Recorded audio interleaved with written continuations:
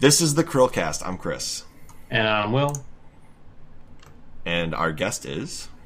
I'm Hay with All That Film. A little bit different because I talk movies, not video games. But yeah, we pretty much cover a lot of different types of video games, or a lot of different types of movies, whether it be like the popular ones that come out, Avengers, Sonic, Endgame, what have you, or like some of the recent releases of like VOD. I know like the ones right there, like Shirley and like High Note, not a lot of people are seeing those, even though they're like, because they're like indie films. But like we like to cover basically everything we can. So there's probably going to be something for anybody there, similar to y'all guys, how you're covering so many video games. And if you're ever curious about whether you should go see Artemis Fowl, I did watch that video. I will not be watching that movie.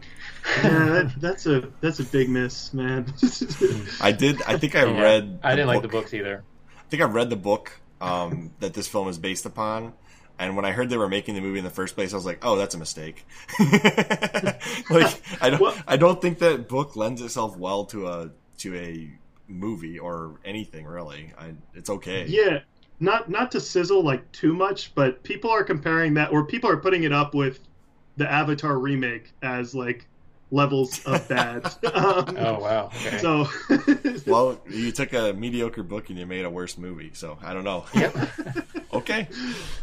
Maybe it's up there with Aragon. They had really fun covers though. I remember them being very colorful. Oh yeah, they were like, sure. That was what attracted me, was the cover. Like when people say exactly. the cover doesn't matter, it totally does. Interesting premise, but I remember like the first chapter is like he captures an elf or a fairy or something and tortures it, and I'm like, no, I'm out. Anyways, go to youtube.com/ALLTHATFILM.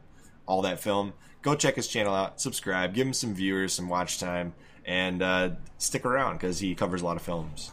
Our first quick topic today: in the absence of real life sports and fantasy sports, because fantasy sports require real life sports, there are now fantasy leagues being pushed in Vegas for bets on fantasy stats and gaming. I just want to let you guys have that sink in. People are betting on Ninja and Fortnite. Like, what kind of world are we living in? People bet on everything. I'm sure it was already happening.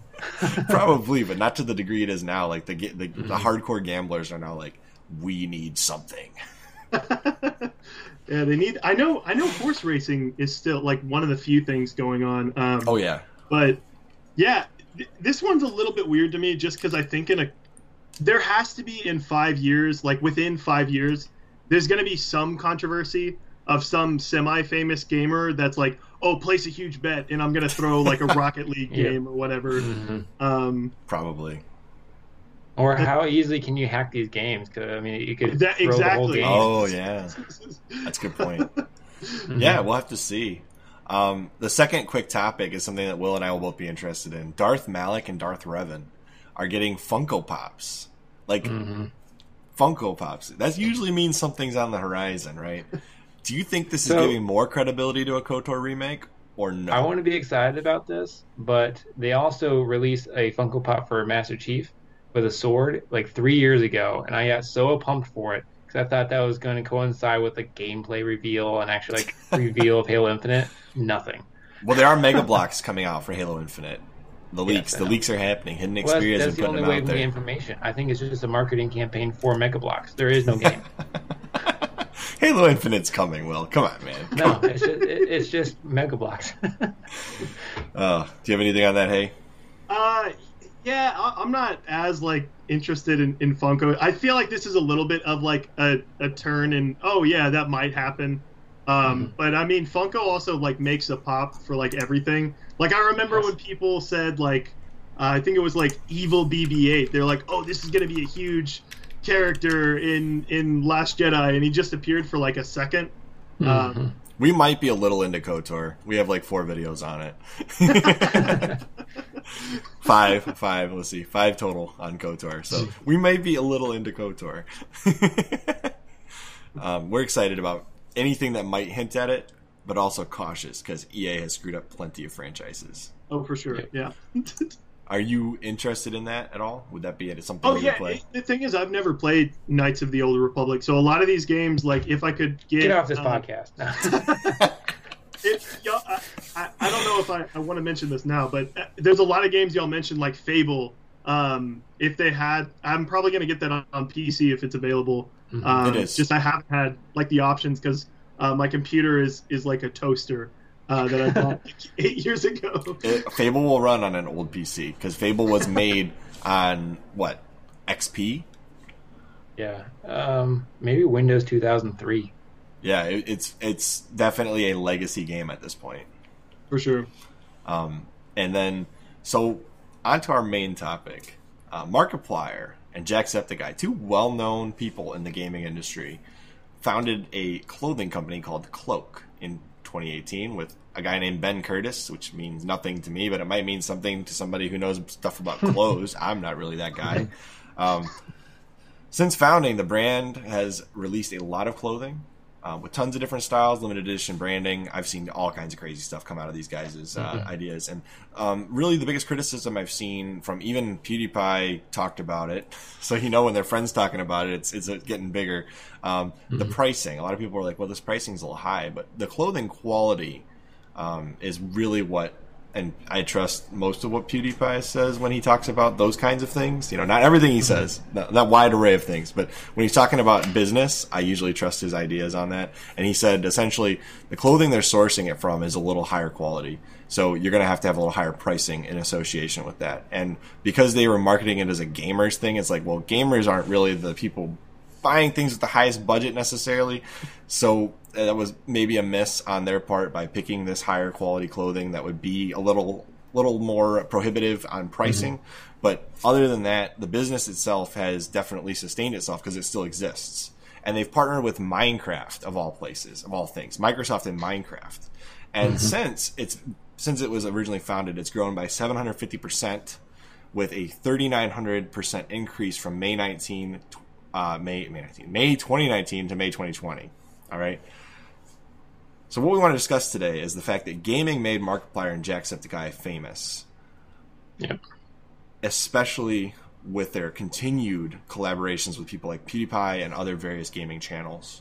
So really, I want to kind of talk about this. YouTube has made these guys famous, but money-wise, they've made money from outside ventures like Cloak. What do you guys think about that, with creators having this ability to expand their business far beyond creative content on YouTube? I mean, this is like every celebrity or sports star. I mean, they've all done the same thing. They get famous through their the medium originally. So, like, you become an actor or you become a football player, and then as soon as you get notoriety, you launch your own brand, and everyone wants to buy it because it has your name attached to it. And I think it's the same situation here. People have grown to recognize these guys, and they're influencers at the end of the day, and they've influenced people to buy stuff that their name's on. So it's brilliant. You're right about that. Yeah, I think it also definitely helps that even if you don't really know these two individuals, their shirts still look pretty nice. You were saying the material's good. I do wonder if a little bit of the thinking that's going into it is like a lot of kids are playing Minecraft. I mean, at this point, like, everybody's played Minecraft, like, all ages, but like the majority of Minecraft players are from a younger audience. So they're going to be like, Mom, buy this hoodie for me. And it's not really going to matter as much, the price, if that makes sense. If the parents have a decent income, yeah, you're totally right about that. And kids aren't going to know at the end of the day what something costs. Yep. I really didn't know what things cost when I was growing up. And eventually, if this brand is successful enough, people will just know the brand and not them anymore. That's true. What I was wondering too, yeah. At the end of the day, that would be better to have brand recognition, not because of who you are, but because of the brand. Yep. Like Nike. Nike doesn't have to have celebrities to have Nike be Nike. Nike's still Nike at the end of the day. Right? Sure. Adidas is always Adidas. You don't necessarily need... They can brand it with any star they want, right? Like, you could have anywhere from us to... the most David Beckham. David Beckham. You could. I may not like a certain spokesperson. If I even said the right name, is David Beckham the right name? I think he is with Adidas, but definitely don't quote me on. I don't know. I could be way off. I was gonna throw out. Do y'all know anything about like Ninja starting a clothing brand? I actually didn't. I'm happy to have you fill me in.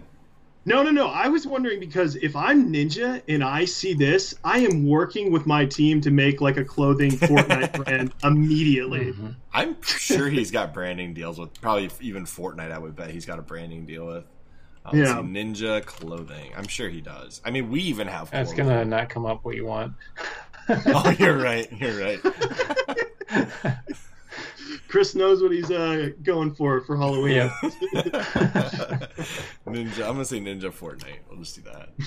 Official Team Ninja. There you go. Yeah, there's official Hot Topic. He's got Hot Topic. Okay, so he's got. Very nice. Very he's got nice. his own thing. Yeah, right 4 next shirts. to the My Chemical Romance shirts. Look at that. They're apparently on super sale for $6 at a piece right now. Nice, yeah. Oh, 16. 16. There you go. His long sleeve shirts at $16, but these are $30 shirts being sold for $6. Oh no, I'm sorry, $21 shirts being sold for $6. Nice. I'm gonna do some Teen Ninja apparel. No, I'm just kidding. You heard that, CHRILLCAST users. If you're looking to get a cheap shirt, there you go. Ninja Team Ninja's the cheap stuff. No, I'm just kidding. From what I've seen of Ninja, he's entertaining. He's just not somebody I watch all the time. Oh, for sure. I just mean, like, he's basically associated with Fortnite. Now, if you want to get some good merch, there you go. Teespring.com/CHRILLCAST. And we've had people buy it already, so I know it's selling. I just don't know how many people are buying it, because, you know. Yeah, for now it's only Bill the Krill, but soon there'll be Jill the Krill. So yeah, the CHRILLCAST Plus, the CHRILLCAST Plus has Jill the Krill as its mascot. If you ever... Yeah, I'm waiting for the ones with y'all's faces on them. That's what I'm waiting. Those will be a while from now. We don't need that kind of branding. All right, this face is not made for shirts. We did actually have another YouTuber, /frag, shout out to them, wear our merch on their show. That was pretty cool. Yep, and they lost all their subscribers. Dang. So there's Jill the Krill. Jill the Krill is the purple Krill. Nice. CHRILLCAST Plus shirts. Those will happen eventually. And by the way, we're going to be covering more breaking news in the future here, because apparently that actually works. We covered Persona 4 Golden, the rumors, and boom, 300 views in one day. I was like, wow, that's crazy. So second thing I want to talk about is Markiplier and Jacksepticeye, these big YouTubers, 20 million plus subscribers. Are they bigger than the platform they're on at that point? I mean, 20 million people have decided, I want to watch that. Like, that's like a news channel type of viewership. It's more than a news channel. Well, and they don't get that daily, but, you know. Yeah. If you got that daily, that'd be insane. I definitely get what you're saying, because at a certain point, it's like, oh, well, like, you're not just some random YouTube guy. Like, you are Mark. Like, so many people, I don't personally know, like, Markiplier or any of his videos, but if I bring that up to someone else, like, I don't know, I feel like 7 out of 10 people know who this guy is, which is crazy to me. Yeah, like, Markiplier is a well-known name. Very well-known. Yep. Yeah. And so is Jacksepticeye. Although I think Jacksepticeye is a little less brand recognition than Markiplier. But he's still up there. Mark is regarded as, like, one of the, like, founding fathers of YouTube, so I definitely think he gets a lot of goodwill from that. I mean, goodwill only takes you so far. You can see just from the amount of controversies that other big YouTubers have had that have been around as long as Markiplier, but he just seems very authentic and genuine as a YouTuber. And eventually we'll probably have to cover him now that I've talked about him this much. But I guess more of my question is, can YouTube shut down a star that's gotten this to this point? I mean, it's a bad example, but if you look at, like, Alex Jones, his following followed him to his own website because it was that big. I'm not saying we should ever support somebody like him. I'm not saying he's even, like, the best content creator, but his following was so big he escaped the platform even after getting banned and retained his viewership. Are these guys the type that would be able to retain it going somewhere else? Are they, you know, like, that's more my question. Are they bigger than the platform they're on? Can they survive without YouTube? I think they can. I don't know what platform they would go to, but I think if there was a viable platform and they jumped, I think people would follow them for sure. Yeah, that's going to be, like, an interesting development, like, in the next couple, like, 5 years. If there's one that's nice to creators, more so than YouTube, obviously they're going to go for, like, one of these big names, like when Ninja switched from from Twitch. That could happen to YouTube. I don't think either of these guys would switch, just because, like you were mentioning, Mark's a pretty nice dude. He's like I don't think he's ever been like too. I know he said things like, "Hey, YouTube, sort of fix this," and like that's really cool because he's vocal with the platform, making good changes. But I do wonder if maybe there's a little bit of like anger there that would eventually cause like, oh, if some random up and coming service was like, hey, if we get Mark and we pay him X amount of dollars, we'll get all of his following to come on our platform. So yeah, that's a good point to. I guess more of like if YouTube ever decided, like I know they're going more corporate. You know, it's inevitable that they're going more corporate with what they promote on the platform. Yep. If these guys were ever taken off of YouTube for any reason whatsoever, would they survive going somewhere else? Is more the question I'm asking. Like, would their following? Sure. And I think that's the difference between like a Markiplier and like us. Like, we're not big enough where we could carry our. Like, maybe we might, you know, but. I'd have 5 people if I went to a website. That's what I'm saying. That's what I'm saying. Like, that's why I think it's important as small creators to consider also diversifying where you post your content. Like, we have an audio-only version of our podcast that I never promote, but we have it, and we have a dedicated following of 10 people that listen to our podcast. I'm one of the 10. You actually do the Anchor.fm version? I do Apple Mute or Apple Podcasts. Oh, I'm sorry. Anchor is what distributes it to all the other platforms. Yeah.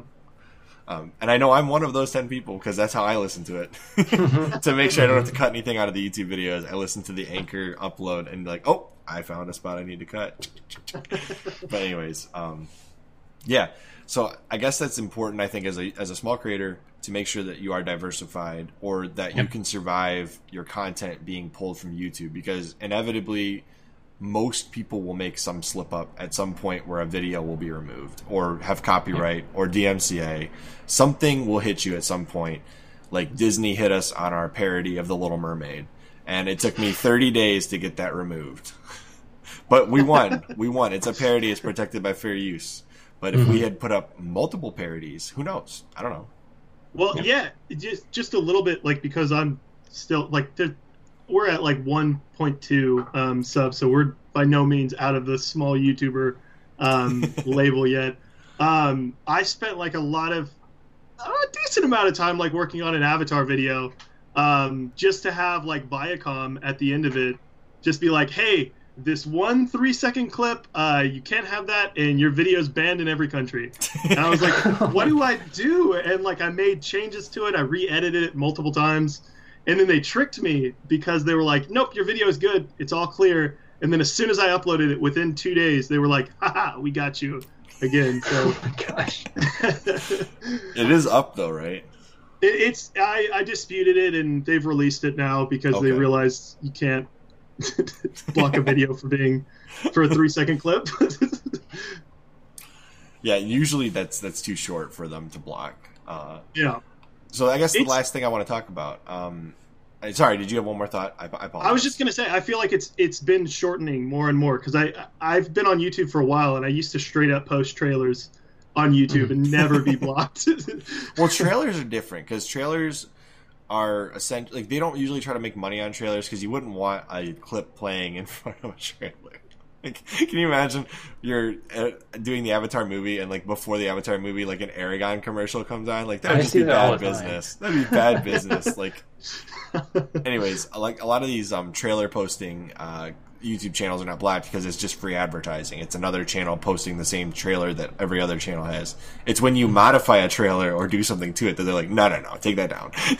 Like, we can't have this. You can't have Yoda talking during a Harry Potter video. It's just, we can't have this, okay? No, but yeah, I've seen tons of that. Like Adam Korlick used to put those up all the time because he's actually a film major, was his original major. So he's an interesting guy in general because he went from being a film major to doing video game content all the time. It's like, how did that happen? So I guess the last question I have is, do these avenues where you can build a clothing brand from your marketability, is this something that anybody can do at this point in time, or is this market so saturated with people like Markiplier, Jacksepticeye, PewDiePie, you know, and any Installation 00 has its own clothing line. Go check that out. It's actually pretty cool. But is this market too saturated, or can you still, as a genuine content creator, still make it that way? What do you guys think? Yeah, you definitely can still make it that way. I mean, I think about every freaking sports star has one. There's always a new sports star, and they're always making new clothing lines. It's the same thing with every actress has a nail polish or perfume. And so if it was going to saturate in that, or if it didn't saturate in that market, it has not saturated for YouTube yet. Yeah, just to expand even more, like Jeremy Renner has this whole like clothing and like hunting line that he's done, and that's when I was like, okay, well, this is probably like oversaturated. But that still sold well, like for him. And I feel like most of these YouTubers in particular, like they're gonna have a decent fan base and following. That there's gonna be those people that are like, oh, cool, I get a neat little shirt. And most of them, at least from what I've seen, from fairly big YouTubers, even small YouTubers, none of their shirts look bad or like are like weird looking. Most of them are like shirts I'm like, yeah, I could see myself wearing that. So I think that's a big part. Like they spend a good time working on the design too. Yeah, I would agree with that. And I think if you have an audience, then you have a potential market for your merch. Like, I hate to say it, but the bigger your audience, the more merch you'll sell. It's just, I mean, Jake Paul sells merch. I bet he makes tons of money doing that. Oh, definitely. He's got a shirt called what was it, like Swagmas or something, or Blitzmas or something, where he's literally just a Christmas video of him promoting his clothing line. I'm like, this shouldn't even be allowed. Like, he's got advertising in it. It's like, so he's making money like 4 times over. But I'm like, all right, dude knows business. He's doing it, whatever. You know, if people are gonna watch his content, then obviously there's a market for it. For sure. I think the clothing line looks pretty good. I don't know if did I actually show it on here. The Minecraft shirt, the logo for their Minecraft shirt is actually in the thumbnail here. Hopefully that doesn't hurt us somehow.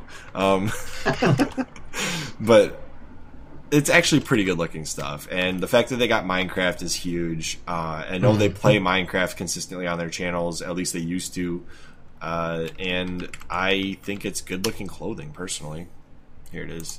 And the fact that they made this happen means they're business savvy people. So they're just successful at everything they do, I guess. Like, I guess that's the best thing I could say. You guys have anything you want to add in conclusion to this video? I was just going to add one little thing. I feel like the branding clothing wise has been an avenue that's already like been sort of set up for this to happen. Whereas I'm wondering if like a YouTuber will like make their own like line of whiskey or something like that. If we'll see like something strange that like ends up being super successful, or if like someone makes their own, I don't even know, like camping equipment or whatever. The Soldier game console. Soldier Boy. Exactly. The best game console there is. The dumpster fire that is the Soldier Boy game console. Still the most popular video on Spawnway's channel. 2.5 million views. We're not going to get into that. That was a dumpster fire. But yeah, you're right. I'm curious. What's the weirdest thing somebody's going to brand with other than, Belle Delphine bathwater? Don't bring that up either. Gosh. Demonetized. Okay. Do you have anything else, Will? No. Final thoughts? I think we covered it. Okay. Well, as always, I'm Chris. And I'm Will. And I'm Hay with All That Film. And we will see you on the next CHRILLCAST. Bye, guys.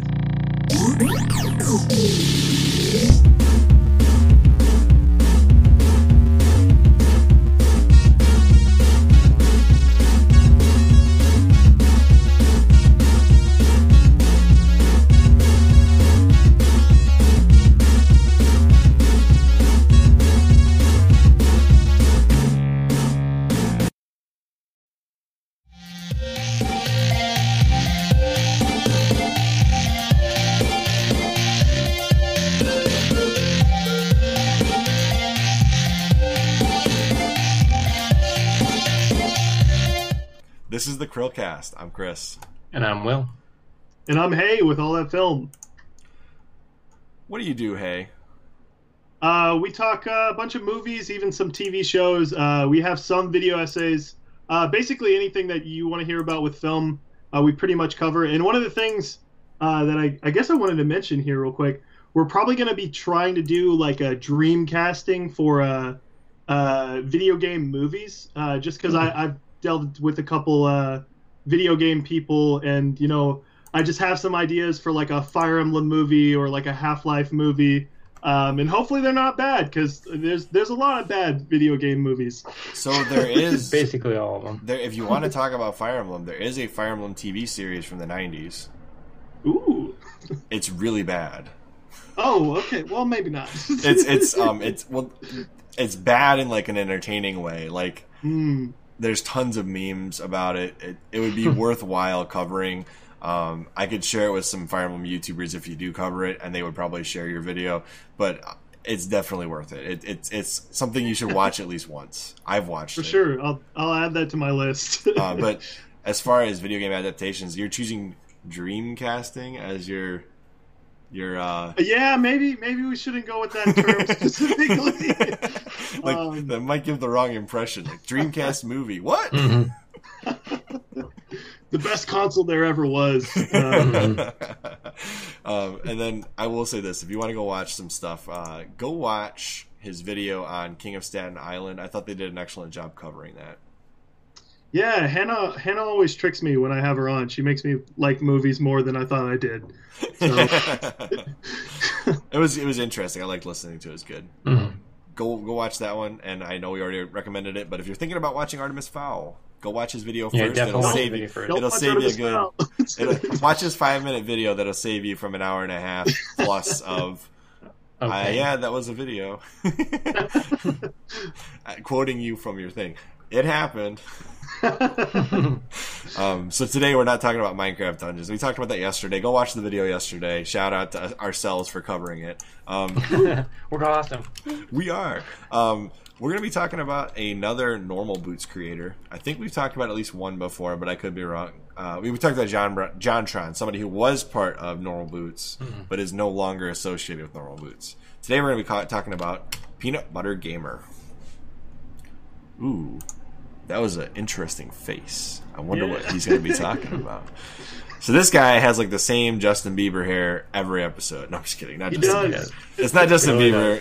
He probably had that hair before Justin Bieber, to be fair. But that's what it reminds me of. Like OG Justin Bieber. But, okay. We're going to get into like actual stats here. So Peanut Butter Gamer has about 2.04 million subscribers. His channel was created in January 17, 2009. I'm reading from the outline, yes, so my eyes keep going back and forth, I promise. I wrote this, though, so, like, it's my outline. He has over 425 million views on his channel, and if you want to go find him, you go to youtube.com/peanutbuttergamer. I don't know how the heck he originally came up with that name, but it's iconic now. Yeah, yeah, for sure, yeah. His description says... It's because he would rub peanut butter all over his controller and play that way. Yeah. There's an Austin Evans episode where they do something similar. Funny video game / gaming videos, top 10s, hacking, and more from the one and only Peanut Butter Gamer. Peanut Butter Guy. If you'd like to send me something, I may open it on a live stream. I don't think he does that anymore. Maybe he does. I think he does that on his other channel. Okay. Because he has a live stream channel. Yeah, I believe so.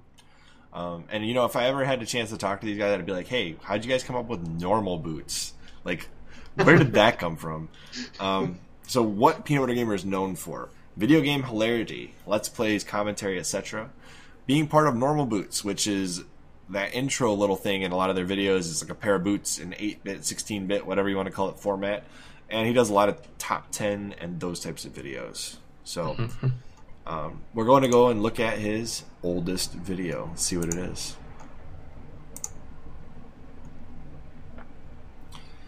You jinxed me. You said that the videos come up really quickly, and they're not doing it today. His first video on YouTube. Oh my gosh. Wow.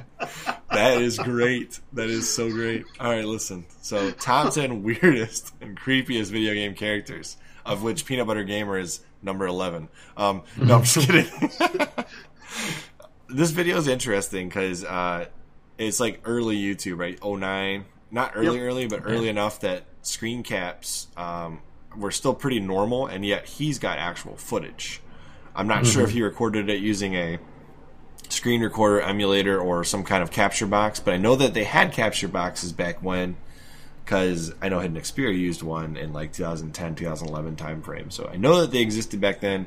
I think I have one from that time period because I used one from around that time period to record like VCR/VHS stuff from my childhood to my computer. So I know they exist, and I know that they existed in this time period. I just don't know what he used to do it. So it's interesting.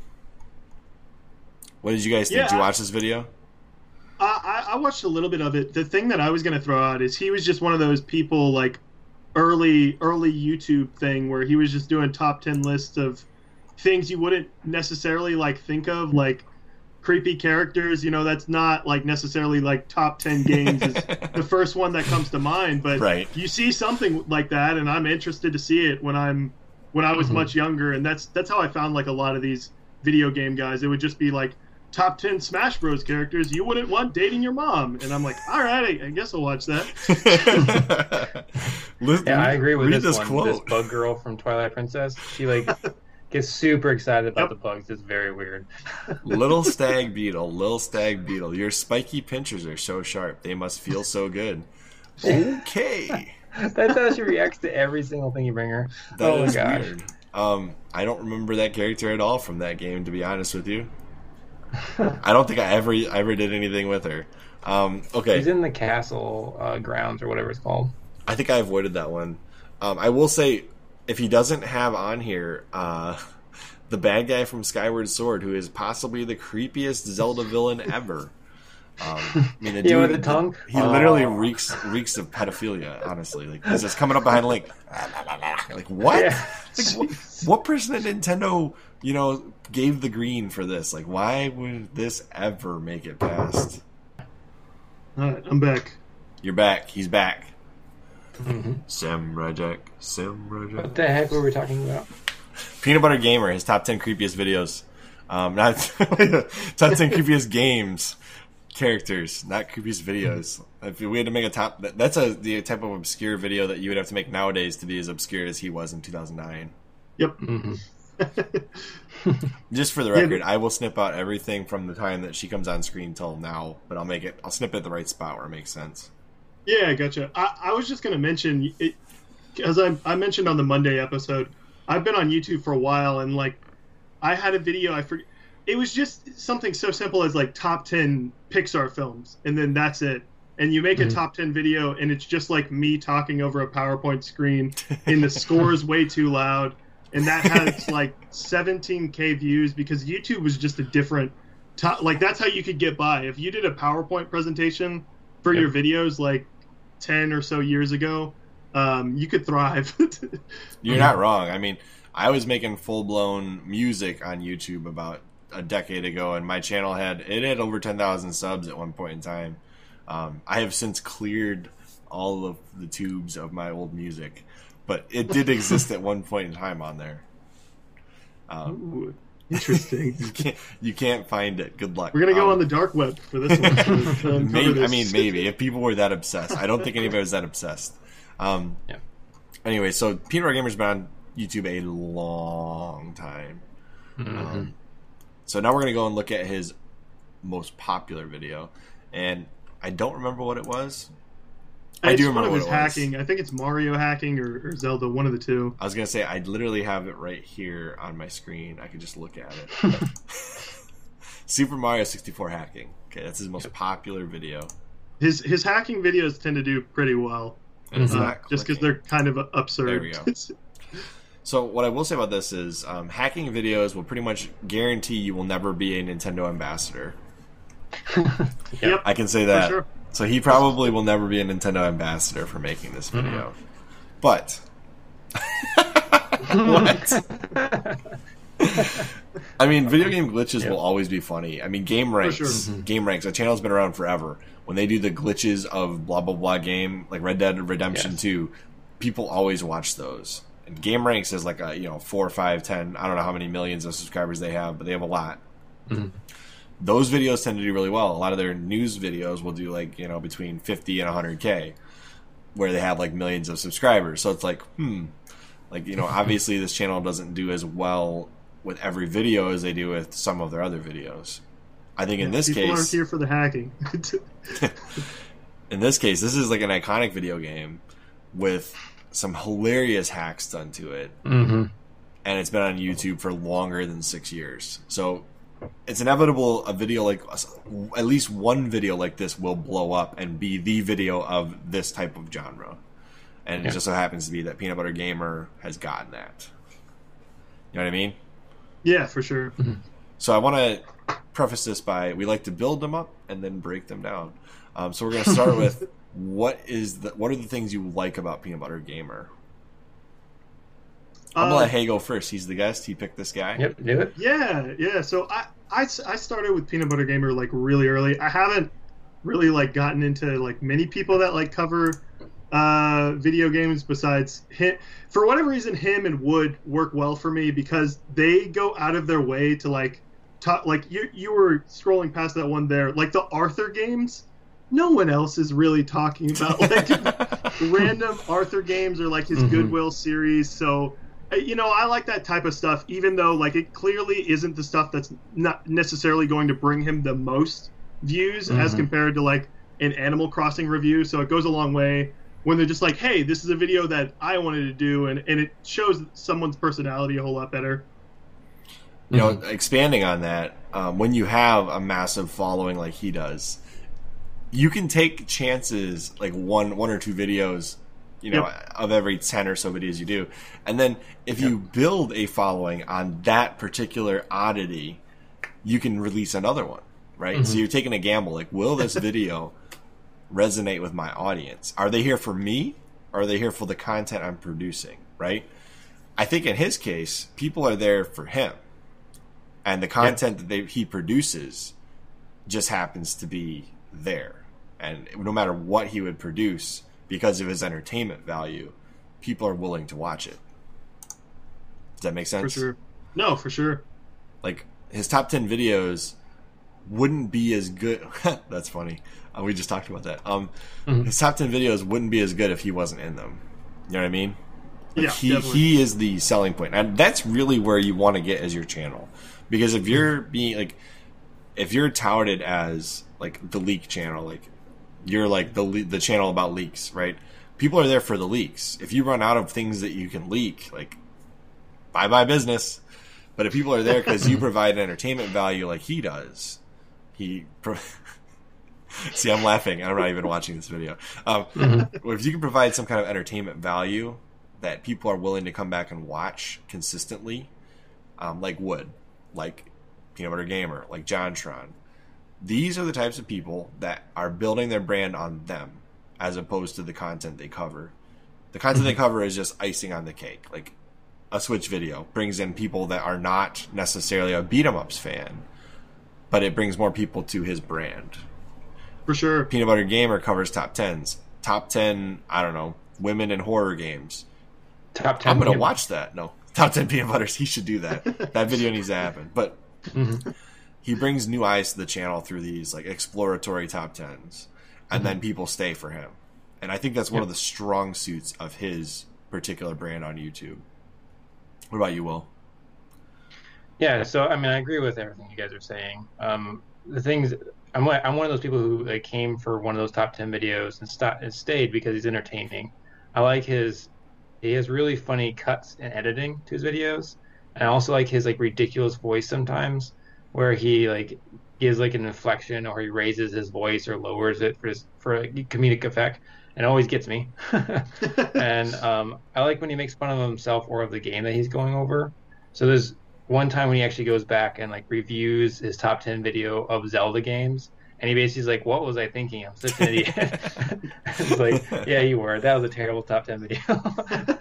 But yeah, I find him really entertaining. And now I've watched like random things I have absolutely no interest in playing, but I enjoy him talking about it. So I'm definitely stuck in that. Another thing is, if you go to thumbnails, something that I find really entertaining is how consistent they are.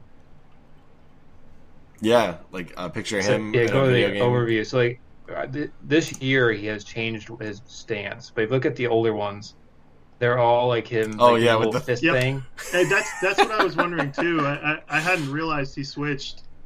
Yeah, yeah. It's the newer ones he switched it up. But if you go through like almost all of them since the very first video you showed has that stance.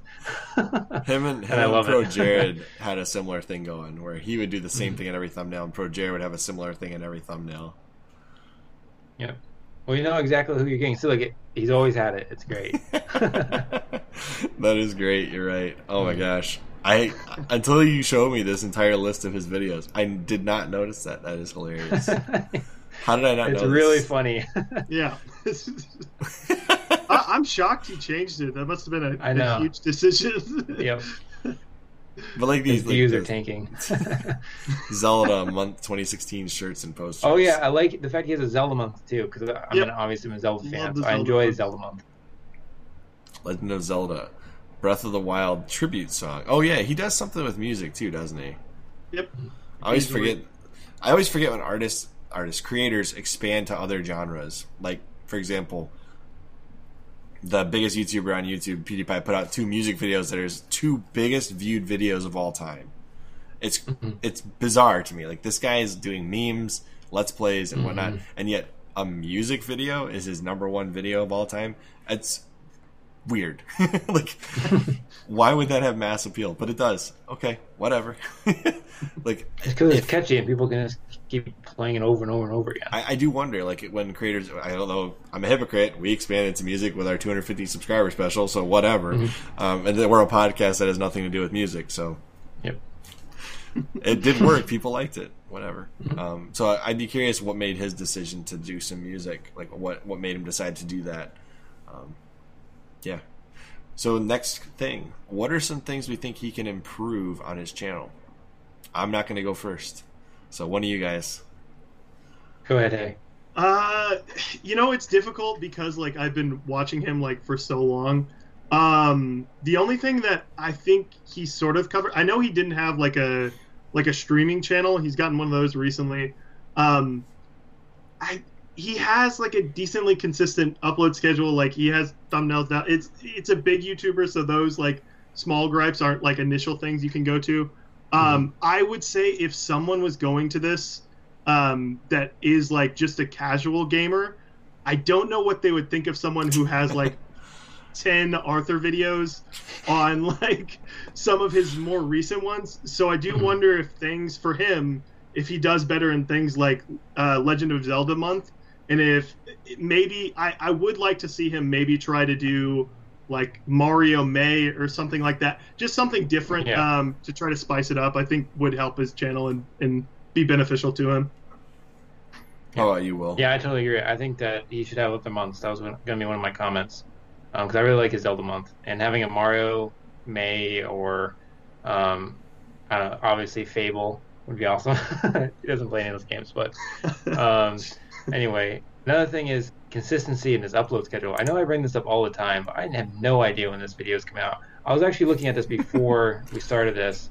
And he has like a video that comes out like once a month. So I guess maybe that's his upload schedule. But I want more consistency. I would like to have like 2 videos a month at least. Yeah, I guess I didn't mention that part. He always uploads the same time in the month. But you're right, for someone that big, just to be like, one video, whatever. And I don't know if maybe that's because he has the PB and Jeff and his now like Let's Play stuff. But yeah, that is a little bit weird that he's like, nope, 1 video a month, whatever. Yeah. I mean, he gets a ton of views on it, but like I'll frequently even forget that he exists. And I'm like, oh crap! Like 3 months later, I'm like, oh man, I missed all these videos. Oh, I guess 3 videos. You're like, I only can binge for an hour, but whatever. Yeah, I know. But there was a time where I thought he had stopped making videos because it was no longer being suggested to me, and then I realized, oh no, maybe it's just the upload schedule is hurting him. Yeah, like maybe if he did some like less edited videos in between his more edited videos, like I don't know, like a more casual top 10 slideshow. No, I'm just kidding, but a more casual video maybe in between his big videos. I don't know. Yeah. Because gaming Yeah, historian. well, Angry Joe did something like that where he has like the full-on reviews and then he has the rapid-fire reviews. I just don't know how you do this Peanut Butter Gamer content more often than he does it. Like I don't know where he comes up with his ideas. I don't know. His content is extremely unique. He eats a lot of peanut butter, and that's how he does it. He's like, nope. He's like, I have an idea. I got the GIF fix. No. Yeah. I think you're onto something though with his upload schedule hurting his algorithm chances. But he's already got 2 million subscribers, so he's got a potential viewer base of 2 million people. I'm not sure if it even hurts him really, other than if he wants to get new eyes on his content. Well, it just might be those people that are like the newer people that are coming in, and like you watch one. New videos? No, yeah. You watch one and you're like, oh, I like that guy. I'll wait for him to release some new stuff, and then it takes a month. YouTube now, because how quickly its algorithm works, it's not going to be like, hey, remember this guy a month later? Yeah, exactly. I mean, you're right. I mean, when we switched to a daily instead of a weekly, immediately we got more views. It was like overnight. And I don't know, feeding that YouTube algorithm's the best way to get more viewers. So maybe we should talk about the fact that maybe he needs to stir up some more controversy. No, I'm just kidding. So some of his biggest growths have come from what? Exactly. That's the thing that I was going to mention, just because I was looking at like his actual stats. And I do wonder if like he's seeing a sort of plateau now at like 2.2 million. And the thing I was going to throw out, I had no clue this guy was as big as he was. A, because I didn't know about normal boots, and then B, on top of that, I don't know if you guys have thought of this, but every time you search peanut butter on YouTube, the first thing that comes up is Peanut Butter Jelly Time, not Peanut Butter Gamer. You're right. So he's like way down the list. That's what I mean. I never thought he was like that. I do a really bad job of like looking at the numbers of people that I follow. So I just didn't realize he had 2 million people that were subscribed to him. So maybe that does hurt the Peanut Butter Jelly Time viewers, or maybe it helps. Who knows? Yeah, I don't know. I guess my biggest thing is his banner. It's cool and all, but it has nothing to do with his content. It's a bunch of blocks. I have no idea what that is. Is it Tetris? No. Like the fact that it says gamer. The only thing that helps is the fact that it says gamer in his title. You know Which I mean? even then, I'd still say, like, because he goes so obscure, you might want to throw like a Zelda or an Arthur or some of his weird faces so people have know. A banner with a bunch of like the things he's covered. Exactly, yeah. Or even just the hair swoosh. Like have it over the Peanut Butter Gamer, like, oh, look at me, I'm the Peanut Butter Gamer. But I mean, his channel trailer does a really good job of identifying who and what he is. Definitely, yes. And how strange and odd and entertaining he is. I think really the thing that he needs to do, like you said, he needs to put out a little bit more content more often. I know he's got the second channel. Maybe he's thinking like, okay, this channel's like the H3 to my H3 podcast. Like, this is the channel I upload to very infrequently. But when I do, I get a lot of views. And then I've got the other channel that I get tons of content on, but less views. You know what I mean? For sure. I honestly didn't realize he had a second channel. So I believe it's this one. And he's got PB and Jeff, but he's also got PBG gameplay. Yeah. So he uploads way more often. This isn't it, is it? I think there's another one too that's just like Austin Plays. I could be wrong. I don't know if that'll come up on the YouTube search bar. Yeah, see, that's a different guy. Yeah. It might be that one. But yeah, I think that stuff is for all the people that are sort of into his stuff. Yeah, see, this has like 2,000 videos. Yeah. But he looks like he stopped when he must have started live streaming. He posts his live stream on YouTube. I forget what the channel is for that, but he's been posting though, and they're like 2-hour videos, 1.5 hour. I was very surprised that I think maybe like his editor isn't. I think it's the Peebs one. Yeah, that's probably it. Yeah, but maybe like he doesn't have as like an editor that's working as much or something, because some of those will be like extensive videos. Like, I mean, but honestly, if you have, so that was going to be my criticism, but I'm not going to have that anymore. So if you have a dedicated audience and you stream. 1 second, sorry, clear my throat. If you have a dedicated audience and you stream and you can be interactive with your content, those videos can have the biggest revenue of any video that you put out. A lot of people don't realize this, like the join button, the super chats. If you can get a few super chats, you can make more money on one live stream than you make on putting out an entire video. And I think that might be what a lot of YouTubers are moving to right now. YouTube's trying to promote the streams. They got the super chats, they got the join buttons. And if you can get an audience that does that, you don't even have to worry about advertising anymore. You just have to put out content that they can watch and consume. It's way easier to have a direct-to-consumer option than to have to weed through the advertising. And maybe that's why he only puts out a video once a month, as opposed to what we would think the algorithm would favor. So, and he's got 50K subs already, so it's not bad. Yeah, I was wondering because as we mentioned, like he got a spike because of controversy things both times. If this is more along the lines of like his dedicated subscriber base, and then the other people were just like, whatever, I'll sub this guy, because now his name's thrown out with other people. Obviously, he's stayed away from any controversy and just been happy-go-lucky peanut butter. I guess, what would you predict for his multitude of channels going forward? Do you guys think this is the YouTube content that is going to bring him more subscribers, or is he already tapped out? Is he plateaued without any without anything necessarily elevating him to the next level? I was going to throw out, I think, as I mentioned, I think he's sort of plateauing a little bit. I do wonder if, as you were mentioning, if new people are coming to this like streaming option because he has like, oh, hey, here's an hour video of me just talking and you can check it out if you want. And I do wonder, like, I think he's posting these on Twitch live. So I do wonder like what his following is like there. And if he's seeing more consistency there, like greater growth, I could see why he's a little bit more interested in that. Because like I mentioned, his YouTube is like steadily been at 2 million. It hasn't really increased too much since. Let's see how many he's got. Almost 100,000 followers on Twitch. Yep, that is insane.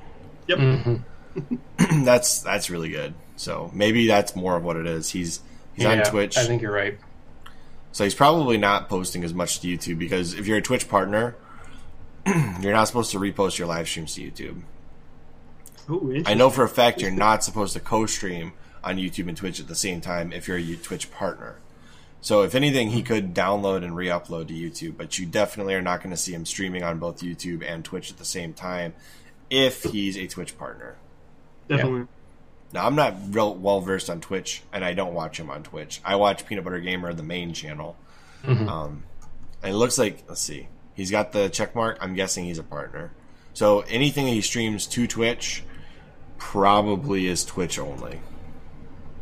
Well, I was going to throw out, I feel like he doesn't really, just from the ones I've seen, either maybe he does it at the end and I just miss it.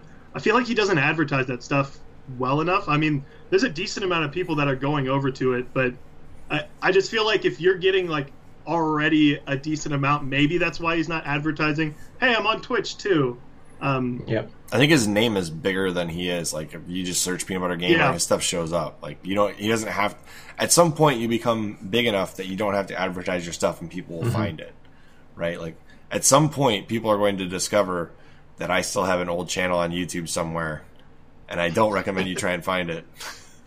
And though you keep bringing it up, so eventually someone's gonna be I'll do it. Nobody will ever find it. The only person that could actually find it right now is Timmy, because I sent it to him because he was curious. I will not be sending it to anybody else after that. So Timmy, don't expose me. But he's gonna comment on here, exposed. Anyways, Peanut Butter Gamer, big YouTuber, been on the platform for a long time. Zelda's Adventure, his CDI videos are some of my favorite videos on YouTube. Anybody that covers the CDI well and the crappy Zelda games that came out on it, love it. My boy. Love that content. I will literally watch any Zelda CDI content I can find on YouTube. So kudos to you. Do you guys have any final thoughts? Where's he going to be at in 6 months from now? Yeah. I think that he would shoot up if he changed his hairstyle a little bit. That would be such a big video. Like, Peanut Butter Gamer got a haircut. That's what I'm saying. He's had it forever. So if he changed it, that would be a big deal. It's like the thumbnail. Huge change. How about you, I think another thing that unfortunately hurts him a little bit is he is a Nintendo guy mostly. Oh, yeah. And Nintendo's probably not going to have, like, any big news. Like, if there was a Switch 2 and a couple of games that were coming out, I think he could, like, wean a little bit from that. But, yeah, he doesn't do, like, he's not going to be covering, like, The Last of Us or Halo Infinite or Cyberpunk. Mm-hmm. Sorry, I was reacting to his video, not what you were saying. No, you're fine. The claw came out of nowhere. I was like, hold on, let me put this back up here. Just watch this real quick. Okay, right, it's coming up right here. I promise. I was just like, what? I couldn't tell if he edited that or if it was actually in the game because it was that bizarre. All right, give it a second. It'll come back.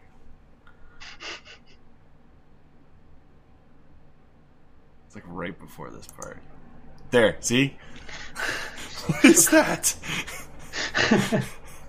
Sorry. Oh, you're good. Zelda CDI, go watch those videos. They're some of his most entertaining videos, in my opinion. And you can tell because they got 2.2 million views on the videos. So they're just fantastic pieces of art. And if you haven't had a chance to play them, which I have actually played the Zelda CDI games, they're garbage. Okay, that's why they're so fun to cover. It's like covering the worst B-rated sci-fi movie on a film channel. These are the ones you cover when you're like, okay, I got to get some entertaining stuff out. This will do it. Because you'll be so frustrated and at the same time laughing at yourself for playing this game in the first place.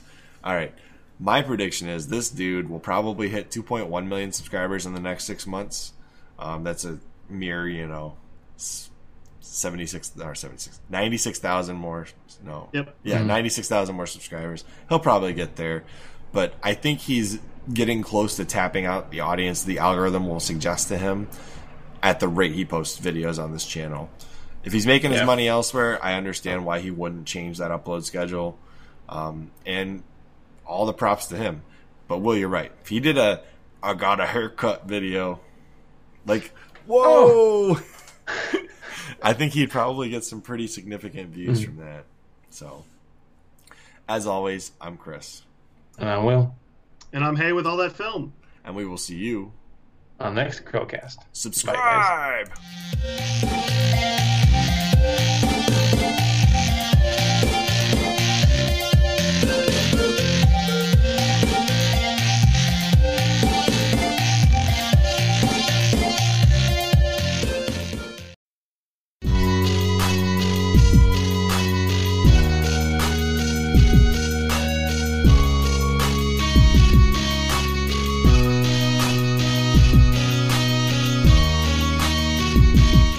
This is the CHRILLCAST. I'm Chris. And I'm Will. And I'm Hay with all that film. And if we ever wind up live streaming any of these podcasts in the future, like, you guys are going to see all the in-between scene stuff, and it's going to be just open season for you guys to be like, you guys, whoa! But why don't you tell everybody about your channel? So I host a film channel. We have a bunch of different people and opinions that come through. We basically tackle pretty much anything. Whether it's like indie films, big blockbusters, all that stuff. So even if, not that many people are seeing it that weekend, we still cover it. Some of those end up being good. It's a lot of stuff that's on here. So there's probably some for you if you like anime, TV shows, pretty much every movie, or just some hilarity. It's sprinkled throughout there. If anybody wants to reach me on there, I can give you like a video to start with. I normally point people towards like our video essays or Foreign Film Fridays because people tend to like those. Obviously, people liked your comedian review of this Bert guy, which I've seen all over YouTube, by the way. This guy's pretty hilarious and out there.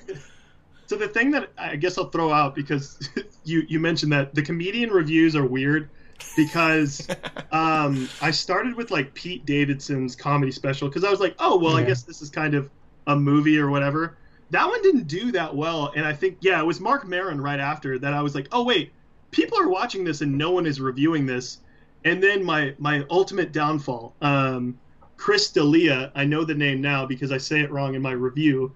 He had a special that everyone like universally hated. And that's like one of my most, it's not my most disliked video because I know what that one is. But that one's up there because people were like, this special sucks. Like, you don't know what comedy is. And I'm like, I'm sorry, I was going through finals and I was like, hey, this was all right. Now I want to watch it. Yeah. Go watch the Tiger King tier list. Oh, yeah. That one I'm kind of upset with because we don't have visuals. But I fixed that now, so if we do a tier list or anything, it's for sure going to have visuals. But yeah, Tiger King was super fun talking about. Will's going to go watch it now. Yes. But we're not here to discuss all that film. We are here to promote him, but we're not here to discuss him. So, silence. No, I'm just kidding. Go subscribe, youtube.com/ALLTHATFILM, all that film, to go watch all that film, reviews, top 10s, critiques, and more. And a podcast. There's a podcast somewhere. For sure, it's everywhere now because we're partnered with Anchor. Wow, partnered, huh? No, not partnered. We're just on Anchor. I'm just kidding. My bad. Don't want to throw the P word around. All right, so we're here to talk about Avatar: The Last Airbender, and I'm gonna pull this up. This is his video on Avatar, which did not get copyright strike. So we're not gonna get copyright strike for putting we're on. Free now. We're free. So we're going to talk about Avatar, so I'm going to give you guys a little synopsis here. Avatar: The Last Airbender is an American animated television series created by Michael Dante DiMartino. I hope I said that right. Brian, I'm not even going to pronounce his last name, and Aaron, not going to pronounce that one either. Assuming it's like Ehas or something like that, but whatever. I think I get good enough. Okay. It aired on Nickelodeon for 3 seasons from February 2005 to July 2008. Unfortunately, did not continue on after that, unless you include the Legend of Korra that I'm not going to talk about.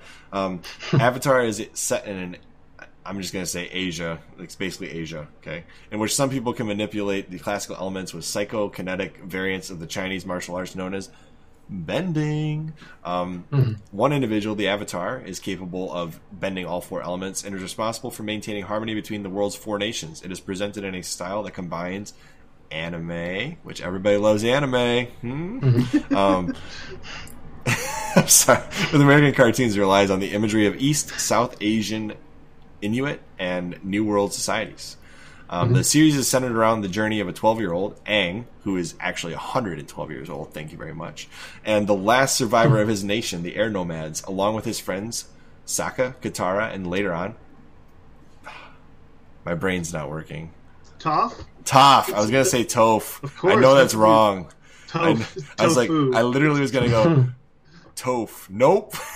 It's like, how in the heck is my brain saying Toph? And I was like, I'm going to let him jump in, and I'm going to look stupid. Oh, well, that's fine. As they strive to end the Fire Nation's war against the other nations of the world, it also follows the story of Zuko. And Zuko is probably my favorite character other than his uncle on the show. Yeah, he's pretty cool. The exiled prince of the Fire Nation seeking to restore his lost honor by capturing Aang, the 112-year-old Avatar, accompanied by his wise uncle, and later of his ambitious sister. So, what I want to talk about, what are our opinions on Avatar? And we'll start with Wow. Hey. Start with hey. Brain not working. Yeah. Avatar is one of my favorite shows all time. It was super interesting revisiting it. I actually did it 2 years ago. I know it's on Netflix now, so, anytime something comes back on Netflix, whether it be Friends, Avatar, The Office, inevitably when it switches... it always gets like a spike in popularity again because people are watching it again. But yeah, it just has stuck with me for so long. I rewatched it, and it's one of those like Lion King where you watch it when you're a kid and it's like, yeah, lions talk and sing. I like this because I'm 5. And then you sort of watch it again and you notice like a lot of the subtleties that are in a show like this that I feel like you don't realize you're learning as a kid watching Avatar, but it's one of those that I don't want to throw this term because I know like shows like Arthur or Cyber Chase or I can't think of any off the top of my head, but like educational TVs. In a lot of ways, Avatar is an educational TV show. It just does such a good job of storytelling and everything else. People don't tend to notice that. but yeah, that's some of like my favorite stuff. I don't know, because you guys are a little bit older than me. I'm sure you guys still saw Avatar when it was on, right? Yes. Yeah, I did. Oh yeah. I have a younger brother and nephews that were that aren't that much younger than me actually. So we all watched it together, ranging in ages from like what year did this come out again? 2005. So I would have been like 13 when this came out. My brother would have been like 11, 12, and then my nephews would have been early years, like between 5 and or I'm sorry, 3 and 7 somewhere. I don't know. Yeah, it's yeah. So my youngest nephew would have been like 4. My oldest nephew would have been like 7 or 8 when this came out. So yeah, we were all different ages and we all watched this together, and it was great for all of us to watch. Like some of us would pick up on different things. You know, everybody picked up on something different. But the thing I really appreciated about the show is it brought a more realistic anime style to America that you just don't see a lot of this type of art style in an anime in 2005. Yeah, you know what I appreciate about this show? The hilarity of it. It was. It was really good. So you don't understand how long I tried to vent water outside. I was growing up right by a stream at this point, and I would spend hours out there doing the moves, like trying to get the water to do something. And every once in a while, it would like bubble because it's a creek, so it would hit a rock or something and splash. I'm like, oh my gosh, I did it! Kind of like when you learn about the Force, and you're like, I will force push exactly. this. Well, that's nothing. And then when I watched Daredevil for the first time, the terrible movie, I would try to throw pens in the darts into like a dartboard. Anyway. I will say this. This has one of the best representations of like maintaining friendship and relationships of any show that's put out for kids, in that it actually explores the redemption arc of Zuko. It actually explores how his uncle is more of a father figure to him than his own father. Yep. It does like so many different and interesting things in both familiar relationships, friendships, siblings. You know, it's so different from any other show that I watched as a kid growing up, and I loved it. You could feel every different emotion in this show. The only other show that really explored deep things like that when I was growing up was probably Digimon. South Park. Digimon did a lot of stuff right, just like Avatar did, and that could be a whole other episode. But those two shows definitely tackled some pretty serious subjects in a kid-friendly manner. For sure, yeah. I like that you bring up the Zuko thing. I said in this video in particular, I think Zuko is probably the best developed character in any like TV show medium. I know like that's not necessarily like the hottest take, haha, pun intended, firebending. But yeah, I just love the whole idea of you start out with these characters with their sort of motivation, like their destiny that they're given. One from his father, one from the universe, essentially. Both of them, one's like, okay, I'm going to capture the Avatar. One's like, I don't want to be the Avatar. And there are, like, interesting things that it sort of brings up, like you were mentioning, how, like, you know, even if the world is telling you, oh, hey, you want to be this right now, I feel like it does a really good job of developing these characters to have them change emotions and change feelings when they eventually, like, shift their opinions and feelings about their specific destinies. So, I guess the next question we should explore is, would a show like this get greenlit nowadays? No. No. Expand upon that. These guys, okay, so I did a little bit of research on this.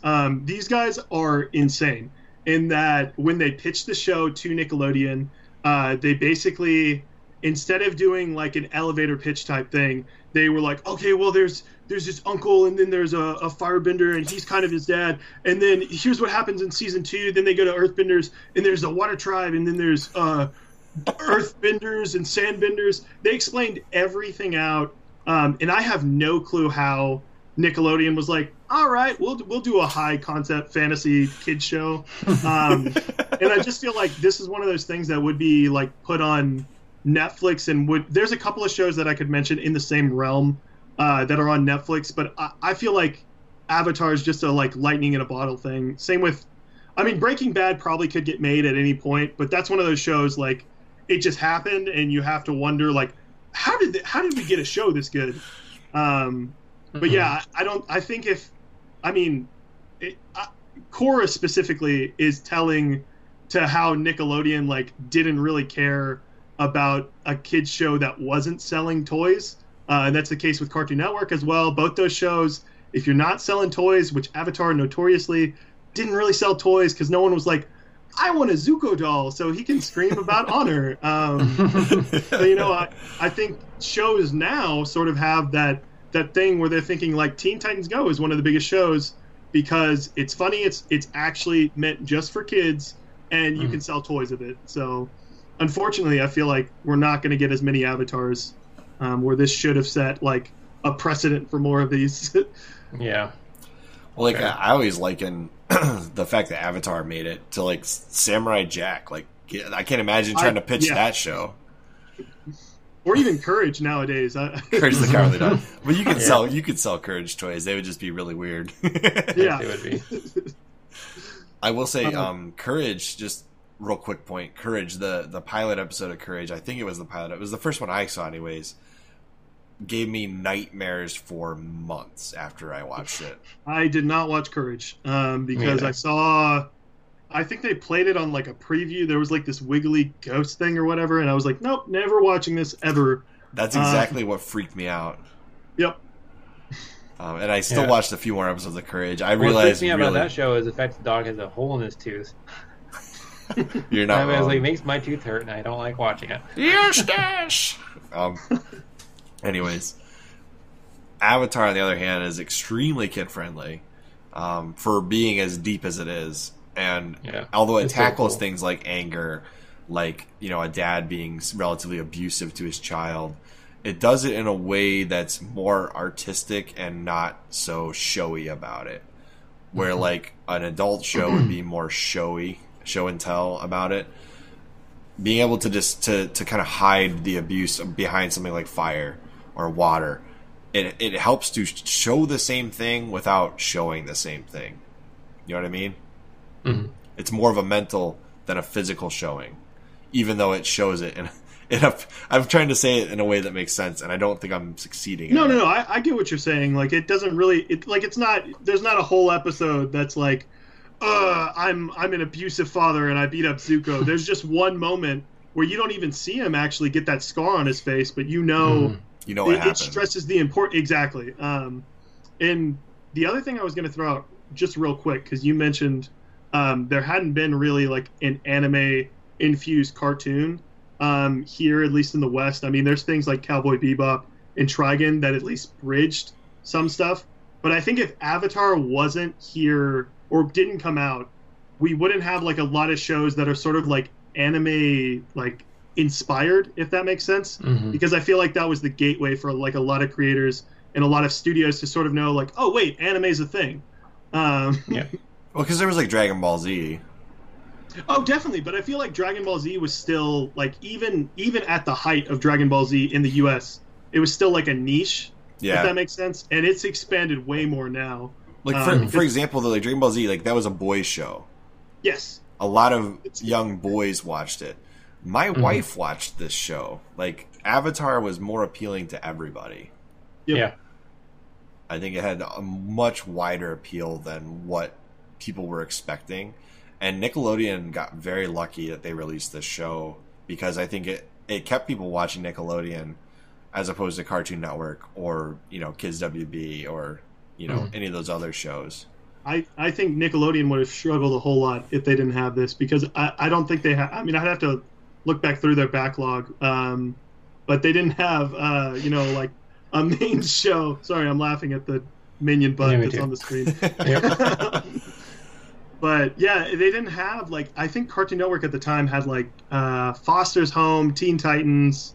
Trying to think of a couple of the other ones. Did they have Jimmy Neutron, or is that a different show? No, Jimmy Neutron was on Nick. Okay. But I feel like Avatar was like them being like, oh, see, we have a serious show that is still meant for kids. So you're right. They're super lucky that this came around. It's just so good. Like, I can't, like, as an adult, I can watch this show and appreciate it for what it is. Oh, for sure. And what's weird is this actually comes from I think one day I want to do it, but I keep realizing how expansive it'll end up being. Both these creators worked on Family Guy. I think one of them worked on King of the Hill, and I wanted to do like a family tree style thing of like, here's all the people that worked on The Simpsons, but The Simpsons specifically, so many people went on to do so many other things after that. But it's just interesting because, like, I don't know. I mean, they were like directors and animators on Family Guy and King of the Hill. But you wouldn't think, like, guys working on that, if someone had pitched to you, you're like, yeah, I want to make a fantasy, like, kind of Asian-inspired aesthetic to it. You'd be like, maybe stick to Family Guy. So, since we're going to be talking about the remake later, we're not going to talk about it on this episode. Why do you think that this show is a show that people go back to even now instead of watching newer shows that are coming out today? Because it has classic universal themes. You have the, rejecting your destiny, you have a redemption arc, and you have family ties. Like, this is something that joins together, like, all of humanity, and everyone can kind of relate to those concepts.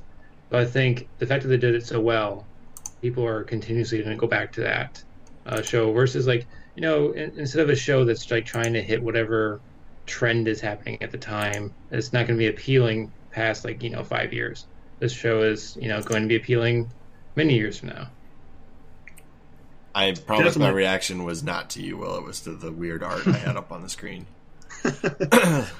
Just to expand on Will's point a little bit, I feel like a lot of it too, because you get so many people that see the hero's journey the first time through Avatar, and you're right, it's going to stick with them over and over. On top of that, the choice for 2D animation, they don't really do CGI. They have there's like a wind lock that they open that's CGI animation, and I think the Fire Nation, one of their vehicles is also CGI, but most of it still holds up visually. Whereas if you go to a show like Jimmy Neutron, in particular, I've gone back to that. I still have nostalgia for Jimmy Neutron, but in terms of holding up animation wise, CGI was not where it is now in 2005.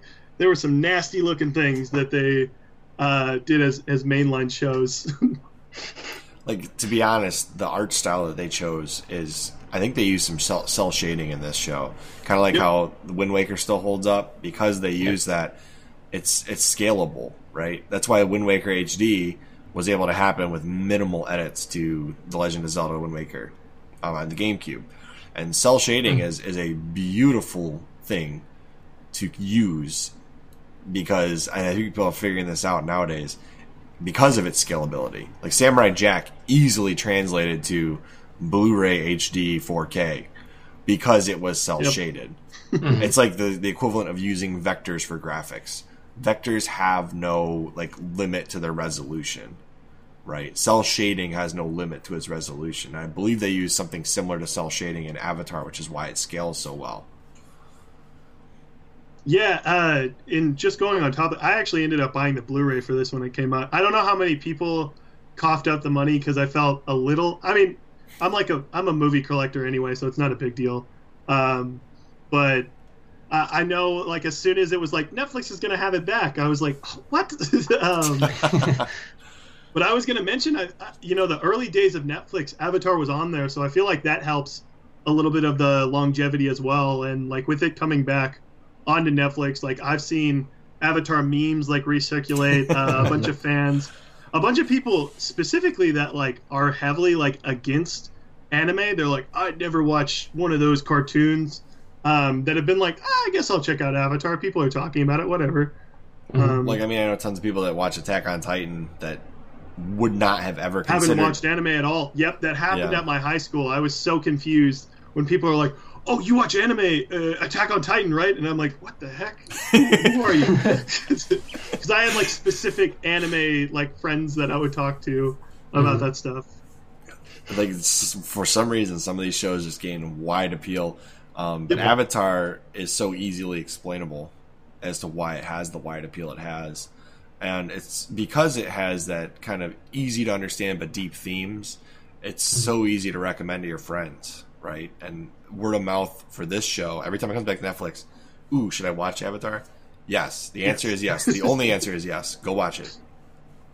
Yeah, and just one last thing that I feel like helps it a little bit, because the live action movie is so terrible and regarded as like one of the worst movies of all time.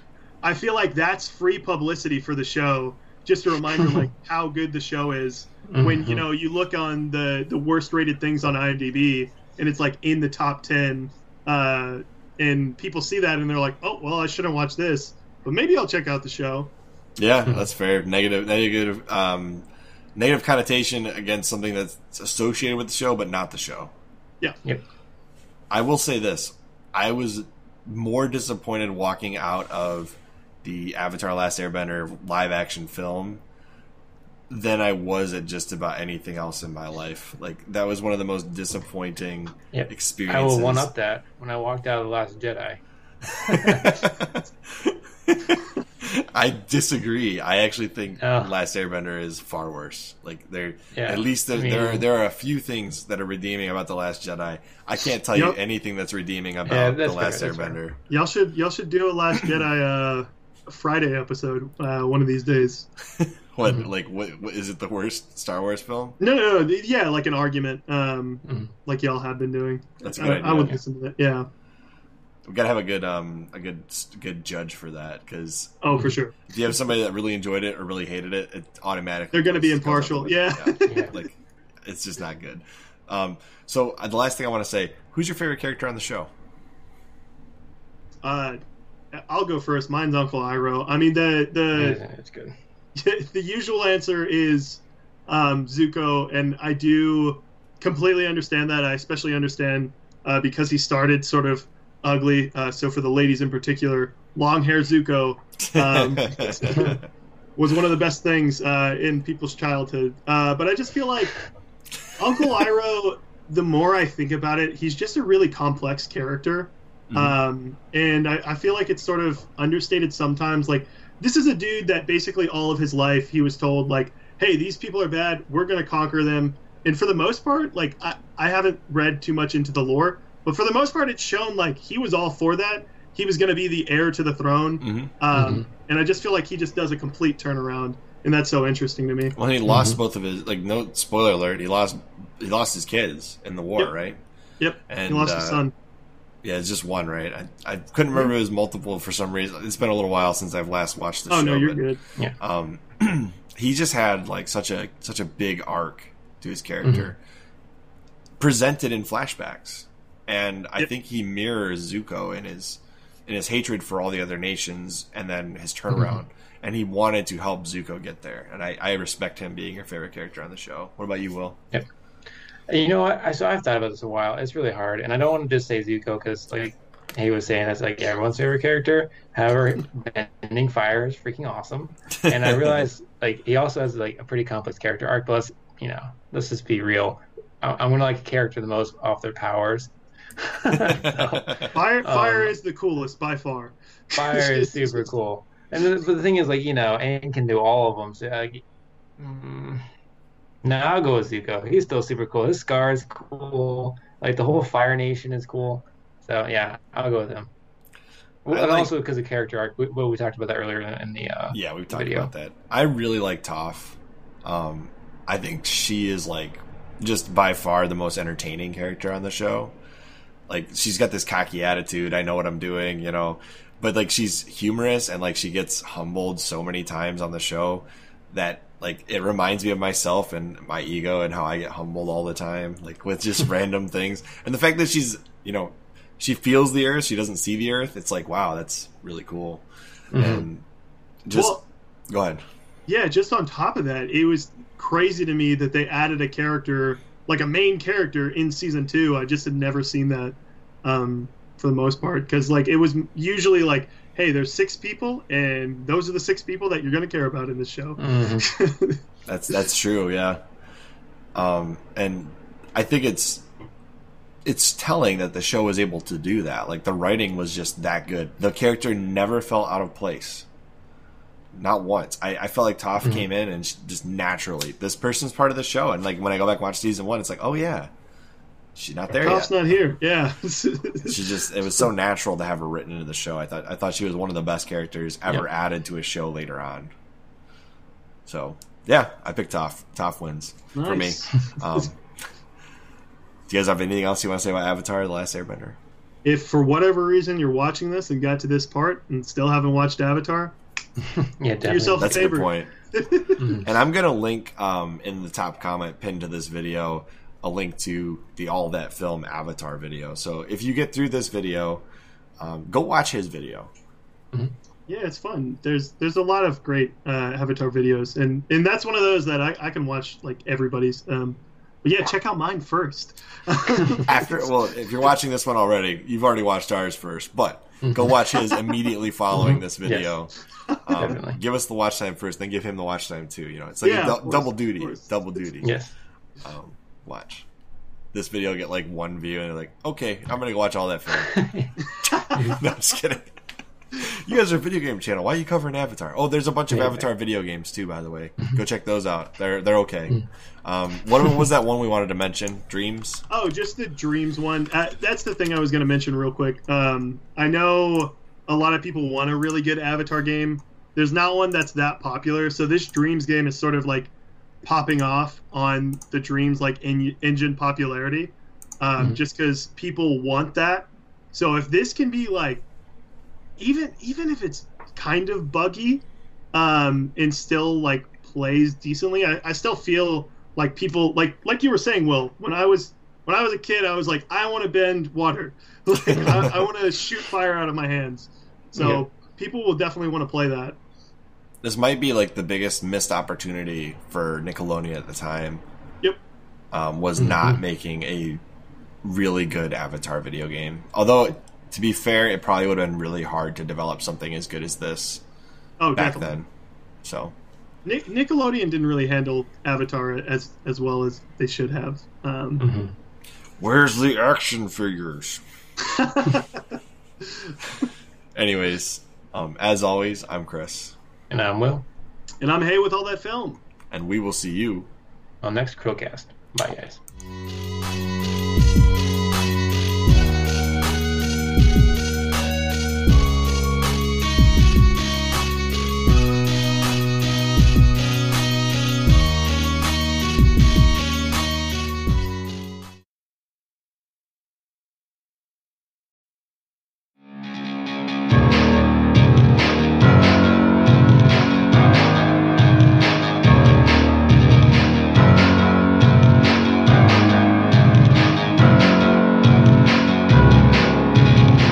This is the CHRILLCAST. I'm Chris. And I'm Will. And I'm Hay with All That Film. And for some reason I just realized we didn't do the Manic Monday or Tuber Tuesday or Wild Card Wednesday. So I'm going to do this.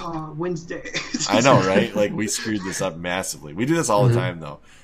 Throwback Thursday. Okay. All right, now we can call it. Hey, Pat the NES Punk, come on our podcast, dude. I don't know what you're doing, but I've commented on a lot of your videos. Come on our podcast. All right. Today we're going to be doing a video on a game that should have come stateside but didn't. And before we get into that, why don't we find out about All That Film? Yeah, so I'm a YouTuber that hosts a bunch of different opinions on film. We have a bunch of different hosts that sort of come on our podcast. Whatever you're looking for, we probably have. Whether it be movie reviews, I'm trying to get a little bit more into reaction stuff. I don't love trailers, so that's weird for me. Most of those are like making fun of trailers, if that makes sense. We have a podcast that we post every Monday. There's going to be a topic that you like, probably. If you don't like film or TV or anything, there's some people that I have met that I've been like, because I'm a big movie guy, that I'm like, what's your favorite movie? You watch any movies? And they're like, nope, don't do that. And I'm like, all right, never mind. If you want to get a ranking video of Star Wars, go to his channel and check out his ranks. And then I've been trying to do a little bit more live streams of those types of stuff. I'm going to show you another channel that ranked the Star Wars films. Ooh. Yeah. Very nice. So Go watch his and watch ours, and then you guys can fight amongst the communities. Or watch them at the same time, just that would be... go crazy. Yep. He's like, I'm here with all this is the CHRILLCAST. You can't listen at the same That's pretty much what Star Wars Twitter is at this point. You're not wrong. It's just like a bunch of people yelling at each other. No, the sequel films are better. No, the OG trilogy. And then there's people like me, but I kind of like the prequels. I do like the prequels. I've turned a little bit. I'm a little bit of a prequel apologist. After seeing... Yeah, go ahead. Yeah. It's just, you're right. After seeing like sort of what they do and how they handle Star Wars, it's like, look, yeah, the prequels are weird for sure. But like, at least it was still, even though it was like the creator making a theme park decision. But yeah, we'll go to Michigan, report from hell. Yeah, it's like, release the Snyder Cut. No. Okay, enough with the random references. We're doing a video game that's like very not well known, but a few YouTubers have covered it. I've seen some videos on this. I've wanted to cover it for a long time. It's called Michigan Report from Hell, and it hits me deeply because I'm from Michigan. So Michigan Report also from known Hell. as Hell. Hey, there is Hell, Michigan. That place exists. There is, yes. And there's actually a 5K or 10K or some kind of run every year. It's called Run. It's called Run from Hell, I think. Let's look. This Running up. Like Hell, maybe. No, it's Run. I think it's Run from Hell, Michigan. Run through Hell. Run through Hell. The race is through the town of Hell. That's what it is. I almost did it one year and they canceled it, or I canceled my run. I don't remember. I almost did it though. It was pretty cool. It's not this year, but this year would have made sense why it would have got canceled because of everything going on. So it wasn't this year. But this game is like famous for having some of the strangest, like basically the life bar is like your film. Like when you're playing this game, you're trying to get through it, and the life bar is film, which I've never seen anybody else do this from start to finish. Like the battery and or I don't remember if it was the battery or the film, the amount of film you have, or the amount of battery you have. But one of those things ending is what ends the game. So I'm going to give you guys a little synopsis. And we have to solve the mystery before it runs out. Yes, that's what it is. So Michigan Report from Hell is a survival horror game developed by a company called Grasshopper Manufacturer, and published by Spike. It was released in Japan on August 5th, 2004, and in Europe on September 29, 2005. So right there in the middle is about where they should have released it in the U.S., somewhere in between those two. So we're covering it in June of 2020, which would be about 15 years since it should have released in the States. This game was never released in North America. It was directed by Akira Ueda, however you pronounce that, and planned by Goichi Suda. I think that's how you say that. I could be wrong. Don't yell at me, but that's how I'm going to pronounce it. The game focuses on a news crew for the fictional Zaka TV, dedicated to covering strange phenomena. The game is unique in the sense that it is played almost entirely through the viewfinder of a camera, and the game is lost if the player runs out of film, you're right, Will, before solving the mysteries in a mission. Revealed in a March 15, 2008 interview with N-Gamer, Suda was unaware of the release in Europe. That's pretty awesome. Can you imagine, like 3 years after you release this game, hey, what do you think of the fact that this got released in Europe? It was released in Europe? What? It got localized somewhere else? So, I want to talk about that. How weird is it that 3 years after it was released, he finds out it was released in another region than the region it was intended for? I think that just goes to show like how obscure this game must have been on the development team trying to release it. They literally had, it's in Europe? Okay, cool, I guess.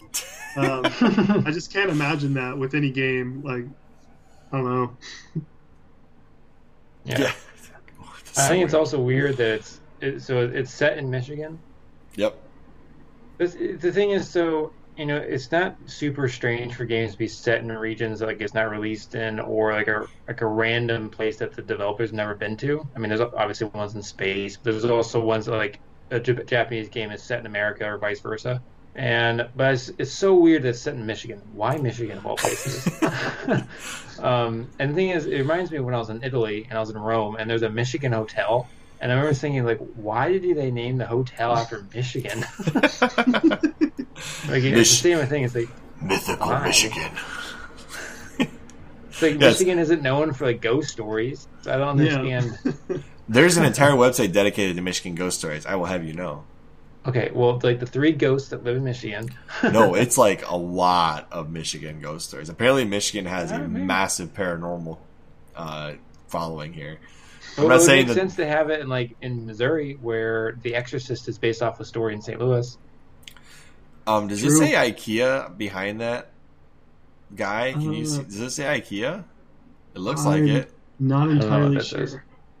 I can't. But that makes sense if it's set in IKEA. I mean, you can't escape those stores, so a lot of people die in there probably. It was a trailer. You run out of film very quickly. Yeah, you're right.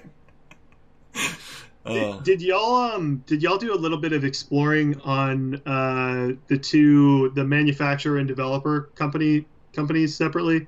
By any chance? Actually, I did not. Did you?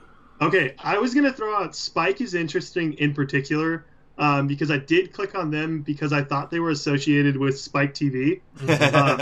They're not. Is it Spike Chunsoft? I don't remember. The thing that stuck out to me is they were someone that stuck around with the Sega Saturn. So when they made this game, it wasn't like they were doing great. So for them to have this not even release everywhere at the same time and only Japan is a little bit perplexing to me. I don't think they were doing that well. They've since had, I think it's the No More Heroes games, I think is Spike. Yeah, that's them, I think. Yeah, and those do decently well, but yeah, this was a studio with this Michigan game, they were probably on thin ice at the time. I'm really curious now if it's a different version of, I thought it was Spike Chunsoft. Yeah, okay, yeah.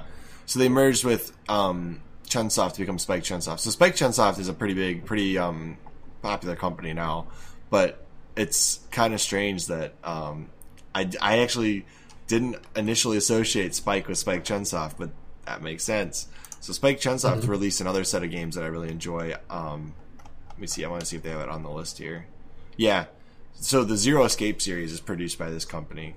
Well, yeah, I was going to say Grasshopper actually developed 9 Doors, 9 Hours, or whichever. I always forget. 999. Just 999. Yeah, 999. That's one of my favorite games. I love that game. Have you played the other two? No, I haven't. I bought it on PlayStation. It's totally worth it. Yeah, no, I'm definitely ready to go back in. That's why I was so piqued with interest on this one, just because I thought it was going to be one of those oh, hey, this is a great game that was interesting and not necessarily as much as 999. But yeah, it definitely takes a risk to sort of be hey, you have a camera, and if you run out of film, game's over. It's a very interesting premise. There's not a lot of games that make good use of the cameras in any way, shape, or form. The only other game that I've actually played myself that I enjoyed that made good use of a camera was Dead Rising. Another horror game is, but it's set in a more comedic tone type game, kind of like Shaun of the Dead.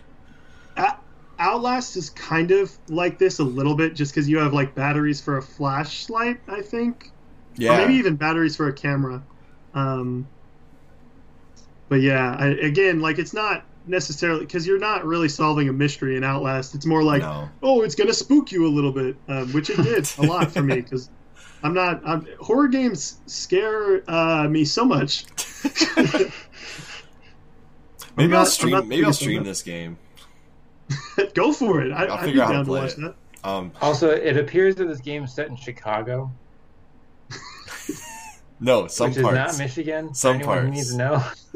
So I think this is the storyline before Michigan. But so here's the thing about this game.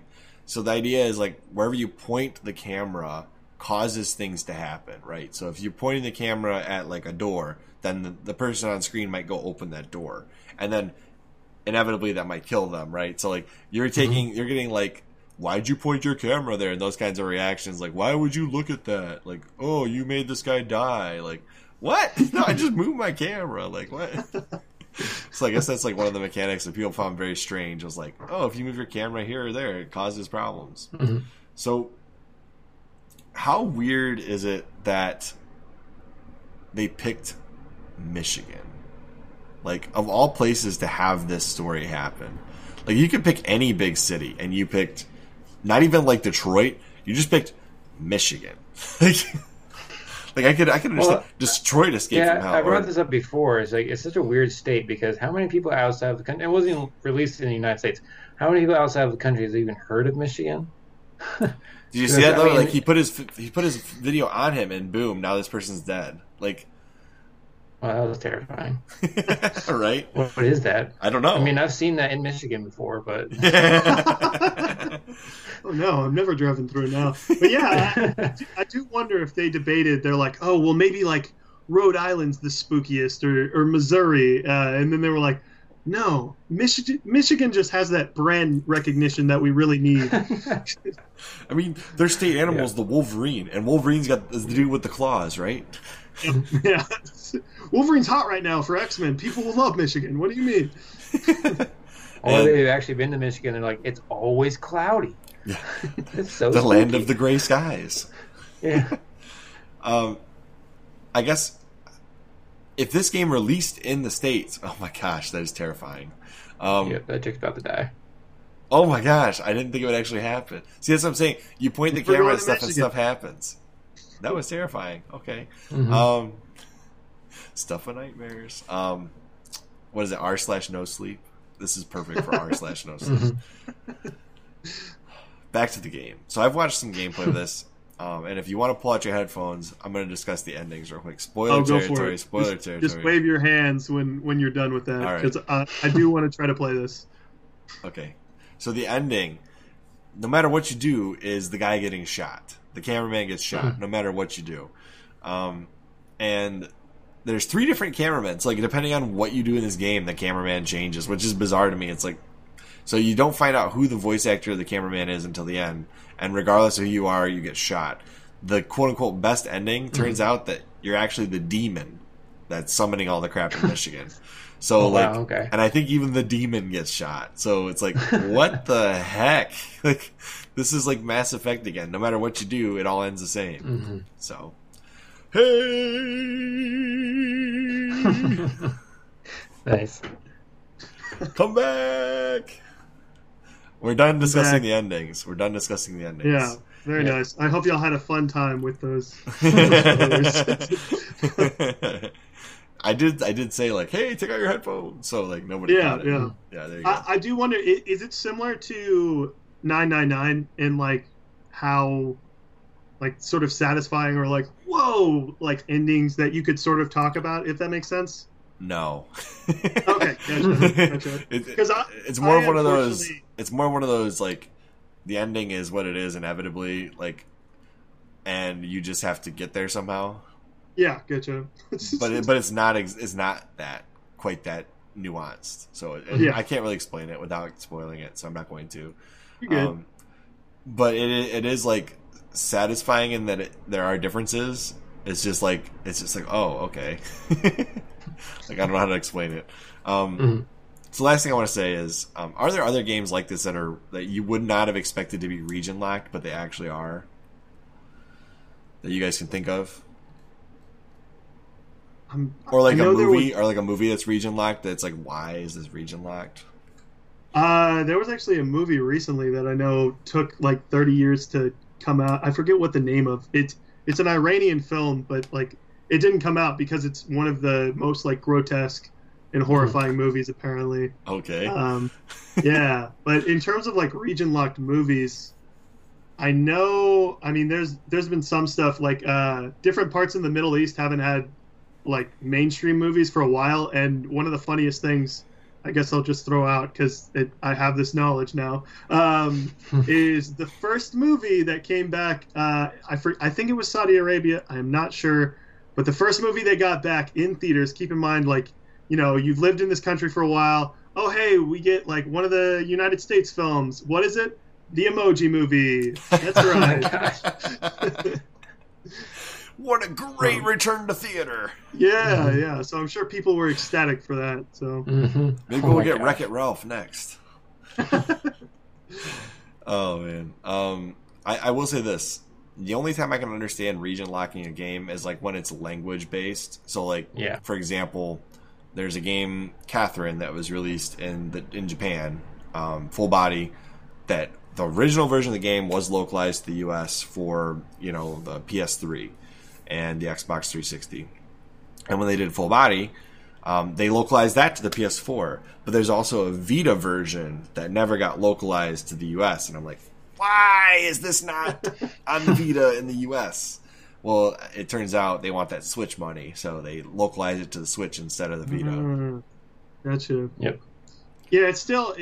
You've mentioned this a lot on the podcast, Chris, but like the early Fire Emblem games specifically, like it still makes no sense to me. I feel like Nintendo just doesn't understand that's free money, that if they wouldn't even have to, you could release it just in Japanese and people would still buy it. Like, I mean, there's no voice acting, and the fan translations, like Nintendo just ask the fan translators to give it to you for like, they'll give it to you for it's already out there for everybody to download and do. I guarantee they wouldn't charge Nintendo that much money. It would just not. pay for it. Like, it's already well translated, like, and then re-release it on Virtual Console. You don't have to do a lot of work here. It'll work for relatively low effort.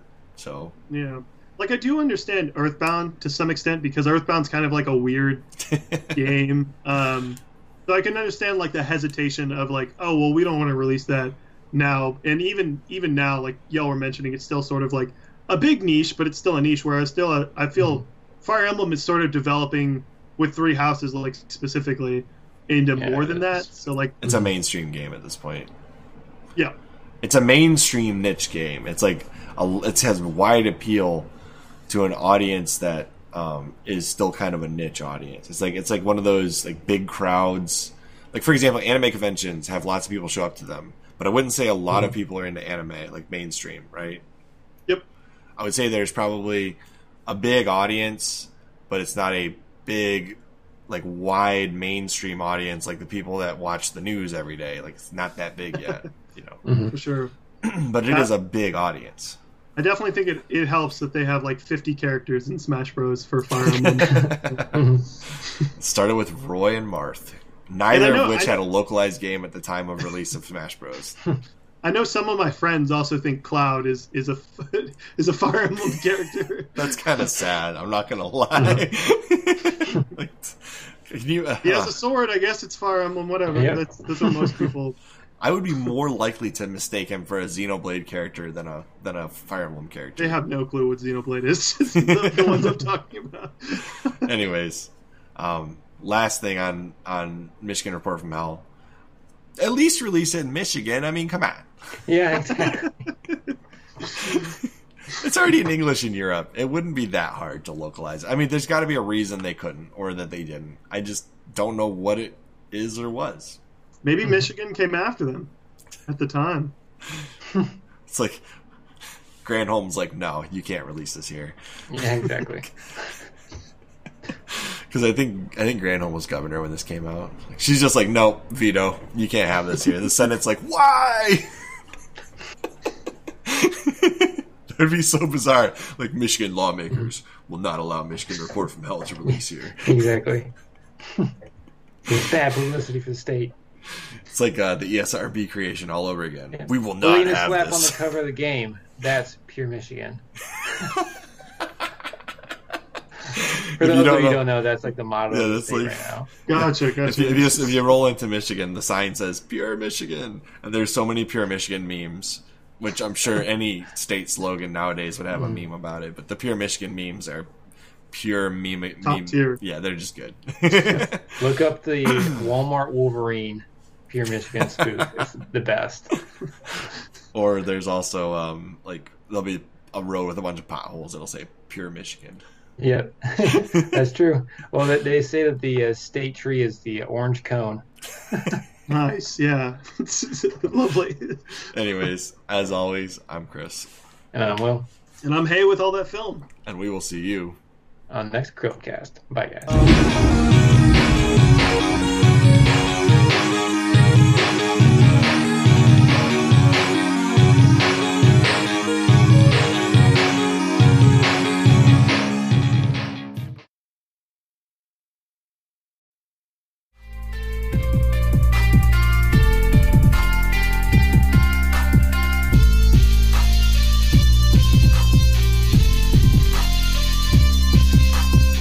This is the CHRILLCAST. I'm Chris. And I'm Will. And I'm Hey with All That Film. And hey, tell everybody who you are. I host a movie, TV, film, basically anything that you want to find that's filmed with a camera, we touch on. And there's a bunch of different people that we have on. It's not just me blabbing about movies. I usually have someone paired with me. Hopefully, because we're doing this here, we can get the CHRILLCAST guys to come on ATF SmackDown and argue about The Last Jedi and tons of other things. Will would gladly talk about how much he dislikes The Last Jedi. For sure, yeah. I'd love to have it eventually. Hopefully it's in the cards. There you go. So what's today, Will? Today is Face Off Friday. I almost said Fandom Friday, and I was like, I tripped up on it. I mean, we are fans of this show, so it wouldn't be wrong. But today, what is the topic? I can't talk. The topic today is, should Avatar, The Last Airbender, be remade? I'll like say the Netflix adaptation that's supposedly in the works. Does it even need a remake? And before we argue about that, we need to tell you who's going first. So, hey, you need to pick somebody to go first on this topic. I think I know where Will's siding, so I'll let Chris go first. Hold on one second. I'm glad I don't have to go first this time. I'm not prepared. No, I'm just kidding. I do need to look at something real quick. Chris is like, wait a minute, I forgot to prepare. How do I say the main character's name? I'll go first in making the case, but I want you to tell everybody which argument you're taking. Like, are you for it or against it? I'm saying no. Okay. Oh, okay. And I'm for it. Very nice. Is it bad that I'm not gonna say it? All right, so I'm gonna tell you guys why the Netflix adaptation needs to happen. Okay, all right. Let me make sure I'm not screwing up the rules here. So Will is obviously against it. He's gonna go second. I'm for it. I'm gonna go first, based on the judge selecting me, which I was counting on him going against Will's wishes and selecting Will first, because then I can just tear into Will's argument. But I can't do that today. Yep. So I'm going to make my case, and then you'll have the opportunity to ask one question. Will is allowed to object per the Adam Corlick rule that was added that you haven't seen yet, because nobody's seen that video yet. Okay, cool. So objections work as follows. If Will hears something and he's like, that's BS, he's going to be like, I object. And then you get to choose to say, yes, I sustain the objection, that point makes no sense. Or you say, sustained, and nope, that objection is BS, and the point is let stand. No, you screw this up. You say sustained if you agree with me. Overruled if he disagrees with you. Overruled? Right. I'm okay, sorry, yeah. I said that wrong. Will knows what he's talking about. So basically, it's just like yes I or object. no. Chris is an idiot. No. All right, 3. I'm gonna give you guys my 3. Hey, I'm gonna give you my points. Okay. I don't know why I said 3. I'm just out of it. Okay. All right. Avatar video is playing in the background. So, the reason we need a remake of Avatar is because the live-action film did it so poorly. Like, how can that be the last taste of the Avatar Last Airbender in live action we get? Like, no. We need to erase the bad stain that is the Last Airbender movie. We need to make something good that can represent the series in the same way that the cartoon adaptation did, in a way that everybody can come together and watch the Avatar again in a new way, reimagined, but hopefully sustaining a lot of the elements of the cartoon series. And namely, what we need is good, relatively unknown actors that can portray these characters. So, like, we're not typecasting like a Daniel Radcliffe playing the Avatar. It should just be the weirdest thing ever. So we just need like good, relatively unknown actors to play the characters in this show, and they need to be not typecast, because I don't want typecasting, but they need to be relatively skilled in the martial arts so that they can show actually good bending technique. It's not going to be reliant on CGI. And I think we need good directors that can really capture the same things that the cartoon series caught with the production of that. And if you can get all of these things together, we can reimagine the Avatar as a live action TV show. And given that Netflix has done some good things like The Witcher, I think The Witcher is excellent. I have a lot of faith that Netflix could portray this well if they had the right cast in the right direction, the right producers on board. Everyone disliked that. That's like perfect timing. Do I get a question for you now, Craig? I'm sorry, I'm not done yet. One more. Okay, question. my bad. I'm sorry. I object. This is too long. I also want to see really good music. Music can sell or ruin this show. So the ambience that we saw in Avatar was some of the best background music of any TV show I've ever seen. And the sound effects that went with it. It was just magical. It really captured the experience for me. So good music, good cast, and it has to be well produced without trying to hit trends. Just give us the show in its entirety with the story intact, and you could probably do it, and it would be successful, and we could clear the air from the Avatar: Last Airbender live action movie. So yes, you can ask me one question. Okay, so my main question for you is where specifically, I guess it's a two-parter kind of, do you want it to be verbatim, like a shot-for-shot kind of remake like the Disney films have sort of done with Lion King and Jungle Book? And then two, I guess, on top of that, has anything worked as like a remake for you in that sense, going from animation to live action? Because there's a lot of troubles, presenting that can arise. That's a good question. It's a good two-parter question. I'm going to start with the first half of that. As far as you're going to have to remind me, what was the first half of the question? I'm stuck on. Oh no, you're good. You're good. The first half of the question is: do you want it to be like a beat? No, for beat not remake? shot for shot. Not shot for shot. Okay, so I don't want them to take creative directions such that they're changing the themes. But I also don't want them to be limited in their scope that they have to do shot-for-shot remake of the original series. Because then you might as well just do CGI and reuse the voices. Like, what would be the point of a live action? But at the same time, the only movies I can think of that were really good adaptations from cartoons to a movie, I actually thought the... brain is not working. It had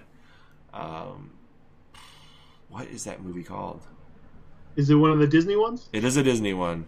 Aladdin, Lion King, Peach Dragon, none of those. Maleficent, kind of. Alice in Wonderland? Nope. Dumbo? Nope. Those are the only... Jungle Book? Nope. Sorry, those are all the ones I got. It's a really important one. I just can't think of the name of it. I thought it was actually really good. Cinderella. I thought Cinderella was actually a really good live action adaptation. I actually I watched it with my wife. I didn't watch it on my own choice, but I thought it was really good adaptation from a cartoon to a live action film. So I know that Disney has the ability to produce good cartoon to live action. I just think that when you limit it to a shot-for-shot movie and you eliminate Rafiki pretty much from the entire movie, you've screwed up the Lion King. Yeah. And then the Scar versus Mufasa scene is just ugh. Anyways, shot-for-shot, no. I think they can have some creative scope to it. But at the same time, if you're going to do your own creative scope, don't change the story such that people don't recognize it anymore.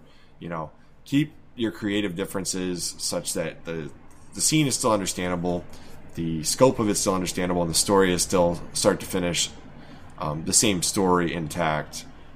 But like I said, not shot for shot. Like, you can throw in some new jokes, throw in some new side characters for all I care, but don't ruin the story that's there, because the story that's there is epic. Gotcha. Then I'm ready for Will's case. Yeah. All right. So I don't think it should be remade. Basically, in the exact opposite reason for why Chris thinks it should be remade is the fact the last one was so terrible, and I think it really demonstrates the reason why this movie or this TV show is not going to translate very well to live action. I think the art style, and I think that the characters and the way that they demonstrate the powers is so unique to that show that when they try to put on like in CGI on the big screen, it looks super freaking weird. So when they're like bending the water and doing the fire and stuff in the last movie, it looked really weak and it did not look very good. And you can make the argument that CGI has come a long way and all that, but it's never going to capture the same spirit that people associate with the show. So if you're coming into this wanting the characters to look and feel the same, you're going to be disappointed. And then the same thing with just the way the characters sound. You're not going to be able to cast the voice actors to play the characters. And there's not like, as far as like a cartoon, you can have such a diverse cast to play the characters. You don't necessarily have to have people who look like the characters to play the characters. Whereas in a live action show, especially now, you have to have people who look the part. So you have to cast everyone, the people that look sort of like an Inuit tribe. For the waterbenders, you have to have people who are from the proper region. That's demonstrated in a lot of the show. So the voice acting is going to be very different. Whereas, in the cartoon, if you look through the cast list, you can see that it's pretty diverse. There's a lot of people playing a lot of different looking people playing those characters, and that brings very interesting voices to that cast where that was not reflected in the TV or the movie adaptation. And then again, we don't need a movie. We have the TV show. I would much rather them just have an extension onto that show or continue with the Legend of Korra, right? Yep. The Legend of Korra show, or have a completely new show that follows another Avatar. That would be really cool. And I'd much rather have that because, again, it has this cool blend of anime and like Western animation that's very unique to the show that just doesn't. You're not going to capture that with actual people. Maybe you could have like a hybrid thing where you have like CGI hybrid, like they sort of done with what were those movies? Like Beowulf. How like it was CGI, but it was actually like live action. Yeah, gotcha. That could be an interesting way of doing it, but I still think that again, it should just be left to the show. It should not. They're never going to recapture the spirit. The TV show already holds up. You don't need to worry about casting the right characters because you know that if they cast like one, I don't want to get political, but if they cast one person wrong, it's going to completely destroy the show. So I think that they should just stick with making cartoons. And that's my opinion. Do you have a question for me? Yes. Yeah. A lot of points you had there. Yeah. My question. I know it was like a rapid fire. My bad. No, you're good. No, it was good. I guess my question would be, because you mentioned, why don't they make another show? Specifically with Kanitsuko and Brian, the two creators of the show, they are on board for this. I think they are directing some of the episodes too. They have not had the same success met with Korra, and I know one of them went on to do Voltron, one of them went on to do Dragon Prince, because those shows have not caught an audience as well. What is your argument for, this show will make Avatar even more popular, maybe, hopefully, fingers crossed, because Game of Thrones has sort of opened the floodgates for high concept or a higher concept fantasy story, that is something like people would want, and then more people would initially watch the show, and if it were made, I know it's a big if, but if it were made right, then you get people even arguing like, now I got to watch both to see which one's better. I mean, yeah, that's a fair argument. If it ends up being really good, obviously I'll be pumped about it. It's going to be very different. And I think that, Chris mentioned how The Witcher was a really good adaptation, but they didn't do an adaptation of the games, they did an adaptation of the books. And I think that's where they succeeded, because they didn't try to copy the style of the games. Geralt sounds pretty similar, but everyone else looks and sounds very different. And although they keep the spirit of the books, it's not the same as the games. So honestly, if it's not a shot-for-shot remake, and they just go in their own direction with this, I think it would be far more successful than trying to copy the show. Because my whole argument's based off if they copy the show, it's not gonna translate. It's not gonna look as good. But if they do their own thing, where it's like in the same sort of spirit, and it's like the same characters, but they maybe do on different adventures. And the powers are just you have to accept that they look different. It could be better. And then if it's successful, people will probably go back to the cartoon and realize just how great of a cartoon it actually is, and that it has more of an appeal than to adults as well as kids. Okay, so this is very close. Do we I still say have our anything closing. before We have our closing arguments, and then you jump in. That's what I was going to mention. It's very close for me, for both of y'all. I will say, just throwing in like my personal like bias a little bit. I don't tend to lean towards like making a live action remake of animation. I think both people have defended their points well, though. So again, I think just to spice it up a little bit, it definitely will come down to the closing arguments. Okay. I think Will's first for closing arguments, right? The point is, like, he goes after me, then I go after him. That way, he gets to have the last laugh on the arguments, but I get the last laugh on the closing argument. So, Gotcha. Go ahead. Yeah, so my closing argument is I just don't think that a live-action show will be able to capture the essence of the characters, as well as just a continuation or just watching the original cartoon. Like I said before, the art style is so unique that it really blends in with the storytelling, and they do a lot of the storytelling through that artwork, and that will not translate into a live-action film. So, I mean, this B-roll footage in the background here, like basically all of it, a huge chunk of the emotion comes from the animation, and that was, one of the biggest problems with the original movie. So, I just don't think they're not going to be able to capture that in live action. It's the same reason why The Lion King was so terrible, is because it looked amazing, but it didn't capture any of the emotion from those original characters in the original movie. Even though James Earl Jones is still Mufasa looks terrible and doesn't look right. So even if they had managed to have the same voice actor play the character, it's not going to feel the same way. So that's my closing argument. I have the nail in the coffin for you, Will. The nail in the coffin here. Crap. First off, thankfully, Disney is not remaking Avatar. Disney has no impact on the way this gets made. Secondly, I have one really great example of animation done that I think would prove that Avatar is possible. Beauty and the Beast. Beauty and the Beast with Emma Watson is one of the best remakes of a cartoon ever made, in my opinion, even if it isn't exactly what everybody wanted or exactly what everybody was expecting. It did its own little take in the beginning and the end, kind of showed a little more than what the Beauty and the Beast cartoon showed, where it gave kind of a backstory to the prince and how his redemption story comes across. And it still was faithful to the original story of Beauty and the Beast, such that it didn't change the story, but it added some layers to it. And I think if Avatar went the route like that with a live action and had good CGI in it to help make the story work better, which good CGI does exist nowadays. I mean, look at how great Star Wars looked regardless of how bad the movie was or wasn't in your own opinion. The CGI has gotten to a point where it's very difficult to tell what's real and what isn't. And I think when the Avatar Last Airbender movie came out originally, CGI wasn't there yet, or at least the CGI they used wasn't there yet. CGI we have nowadays can more accurately portray the vast bending abilities that they couldn't portray then. I think if you gave it another shot today, you'd see much better CGI. You'd see a better cast that Netflix could get the money to bring in and do it. And I would love to see what it looks like. Even if they didn't get the cast I wanted, I would still love to see what they did with it. And I think it deserves that second chance, that redemption arc that Zuko got in the original series.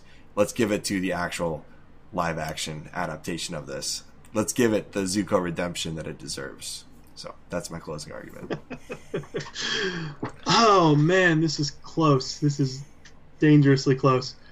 Gosh. I think I really don't want to, just because I fundamentally disagree with the point. But I think Chris did defend his point, I say ever so slightly, and I think part of that is because the live action, and I would have done the same thing in fairness, but the live action movie is so easy to point to and be like, hey, this is terrible, that it's easy to sort of focus on this, whereas Chris Chris brought up a couple of good exceptions to that rule. Like, even if you don't like Beauty and the Beast, that still has a beast that like looks good. Things like Star Wars, which I don't know if this will have the budget to do Star Wars effects. But I like that you brought up The Witcher as well. Even Game of Thrones, like more recently. You know, if Netflix thinks this can be a huge show, then great. The only thing I would say that I actually haven't seen The Witcher. Will, have you seen The Witcher? I have, yeah. Okay, is there CGI that good in The Witcher? No. Okay, because the only thing is, like, as much as I do enjoy Stranger Things, the CGI in that show is not the best. I would say the CGI in that show is better than The Witcher. Oh, interesting. Okay, so maybe it. Well, I guess because Chris only brought that up briefly, but I think I could have heard like more of that, like defended because like Disney does have like bad remakes, but I feel like that's like even The Lion King, from like a stylistic point of what they're trying to do with photorealism, it's like okay, that's cool. But then you're right, they take out all the emotion out of it. Whereas I don't think that's going to happen in Avatar because they do have human beings that can still emote. And they're not, hopefully they don't have, you know, Aang just not smiling and saying, Katara, you saved me from the iceberg. But yeah, I think unfortunately, like, it's easy to get caught up in the movie being so bad and so haunting. That's where, like, the slight edge goes to Chris for me. Okay. Well, you're dead to me, but that's fine. Do I win? Am I the winner? In fairness, if I was doing this fair, I would for sure side with Will 100%. I don't think the show needs to exist. The only thing I would give this is, are you guys familiar with the books? Mm-mm. No. If they wanted to do a live action version of all the books, because people have sort of been complaining. They're like, why didn't we get season 4 of Avatar? Why did we get Korra? And like, I sort of get that, but also like Avatar sort of ended. Like it can just end and it's fine. But I think if they did like a live action version of them like through their teen years, that sort of would work for me. Just because that is like almost ancillary, like tacked on. Whereas like for like me and Will were mentioning, because the show exists, and if they even do something remotely similar, you're going to compare that to, you know, gold that's already come out. So yep. I'm Chris. And I'm Will. And I'm Hey with all that film. And we will see you on the next CHRILLCAST. Oh, yeah!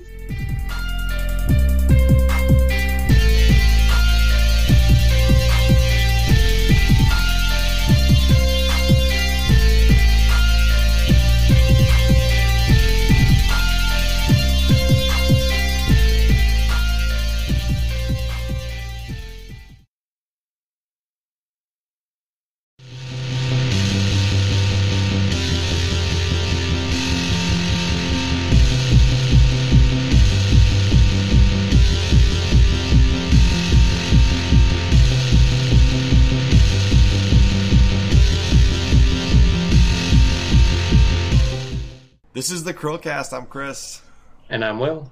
And I'm Hey with all that film. And hey, tell everybody who you are. I host a movie, TV, film, basically anything that you want to find that's filmed with a camera, we touch on. And there's a bunch of different people that we have on. It's not just me blabbing about movies. I usually have someone paired with me.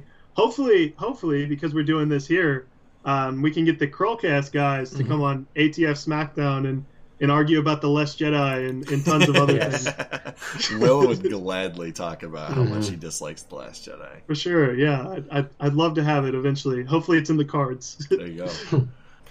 The one thing I would throw out there, if you're going to say that CGI is bad from Netflix, Altered Carbon has some of the best CGI. I haven't seen that one. Yeah, I've heard good things. Yeah, that one's good. Well, that whole movie, or that whole show is good. That was the most expensive thing they've produced. If they put that kind of backing on Avatar, I can only imagine. I'm pretty sure they have, because when it first got rumored, like you were mentioning, it got rumored like 3 years ago. I think they were talking about like crazy numbers. I mean, eventually Amazon made a deal with Lord of the Rings that would top that, but Oh my gosh.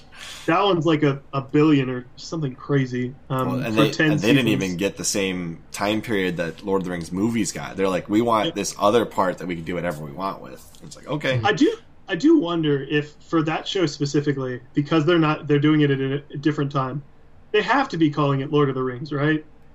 I don't know. Not like Middle Earth Chronicles, because that's not as recognizable. No, they're definitely gonna be Miller. They could probably call it Lord of the Rings: The Second Age. Yeah, I watched The Witcher. I don't know. Did you like it? Yeah, I enjoyed it. I thought there were way too many boobs, and it was like every freaking scene was Yennefer. See, here's the thing. Was... I told Madeline going into that you said that, and we watched more than the first episode, and she said, I don't see it. What? Yeah. Both of us There's were like, an entire episode when all she does is like, I don't know what show you were watching. I don't remember that at all. Oh, clearly you're so zoned out on the boobs, you just don't remember. The thing is, like, I'm just saying, I don't remember this. This is the real argument we needed to. Oh my gosh, no, there is so much. I didn't even finish. I didn't even watch the last episode because like I was so tired of seeing her boobs. I don't remember it being that bad, and neither does my wife. So I don't know. I don't know. I don't know what show you guys are watching, but clearly not the same one. Will was on a different website than Netflix. I know. Clearly, it was like a porn parody or something. I don't remember that being that bad. Will, I'm going to be honest. I really don't remember it. We watched the whole thing. We liked it. You have different standards than I do. I mean, it wasn't anything. It was definitely not worse than Game of Thrones. Maybe Chris has those restrictions on his TV. Yeah, maybe. Well, he would have only have had 3 episodes if that was a restriction. I I seriously don't know what you're talking about. You need to go back and rewatch it. All right, I will. Clearly missed it. There's so bad. I'm gonna watch it right now. It's worse than Game of Thrones because Game of Thrones is like get the out first the 2 lotion episodes and the are bad, Kleenexes. and then it's like kind of smooths out, and then the first 2 episodes of the next episode or the next season is bad. I'm with you on Game of Thrones. The first 2 episodes that I watched, I was like, nope, not watching this. There's a lot of raunchy stuff that's in here. Well, they coined the term sex position. Oh, where they talk over the sex scenes. Yeah. This is really important for the plot, but I have to watch the sex scene now. All right, listen. Avatar will not have any of that. Avatar remake will be great. I'm We really don't looking know, forward to seeing the bending and how they handle that. To be fair, I'm actually really excited about this, but I still don't think it should exist. I do think the fact that the creators are involved, like that shows some, but also like, I don't want to say anything about them, but their shows have not been as, like I mentioned, their shows have not been as popular. Mm-hmm. So I'm skeptically worried a little bit that it's like, hey, Netflix is giving us a lot of money to promote this and say we're on board with it. To be fair, it could not possibly end as poorly as Game of Thrones did. Yeah, it could. I mean, but the ending's so definitively there already in the show. Like, unless they went like their own creative direction. Yeah, that's true. That's true. At least, you know, everything's written. Everything's already written down. Like, unlike Game of Thrones, the story's finished.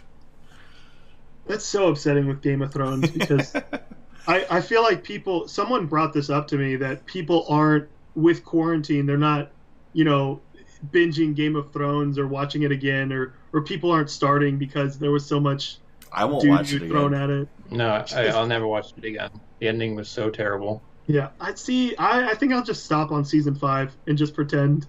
Yeah, that's where it ended. I will be honest. There's been a couple shows where I'm like, you know, if it ended in this season, it would have made way more sense. Like, I still think Dexter should have ended at season 4. The Office.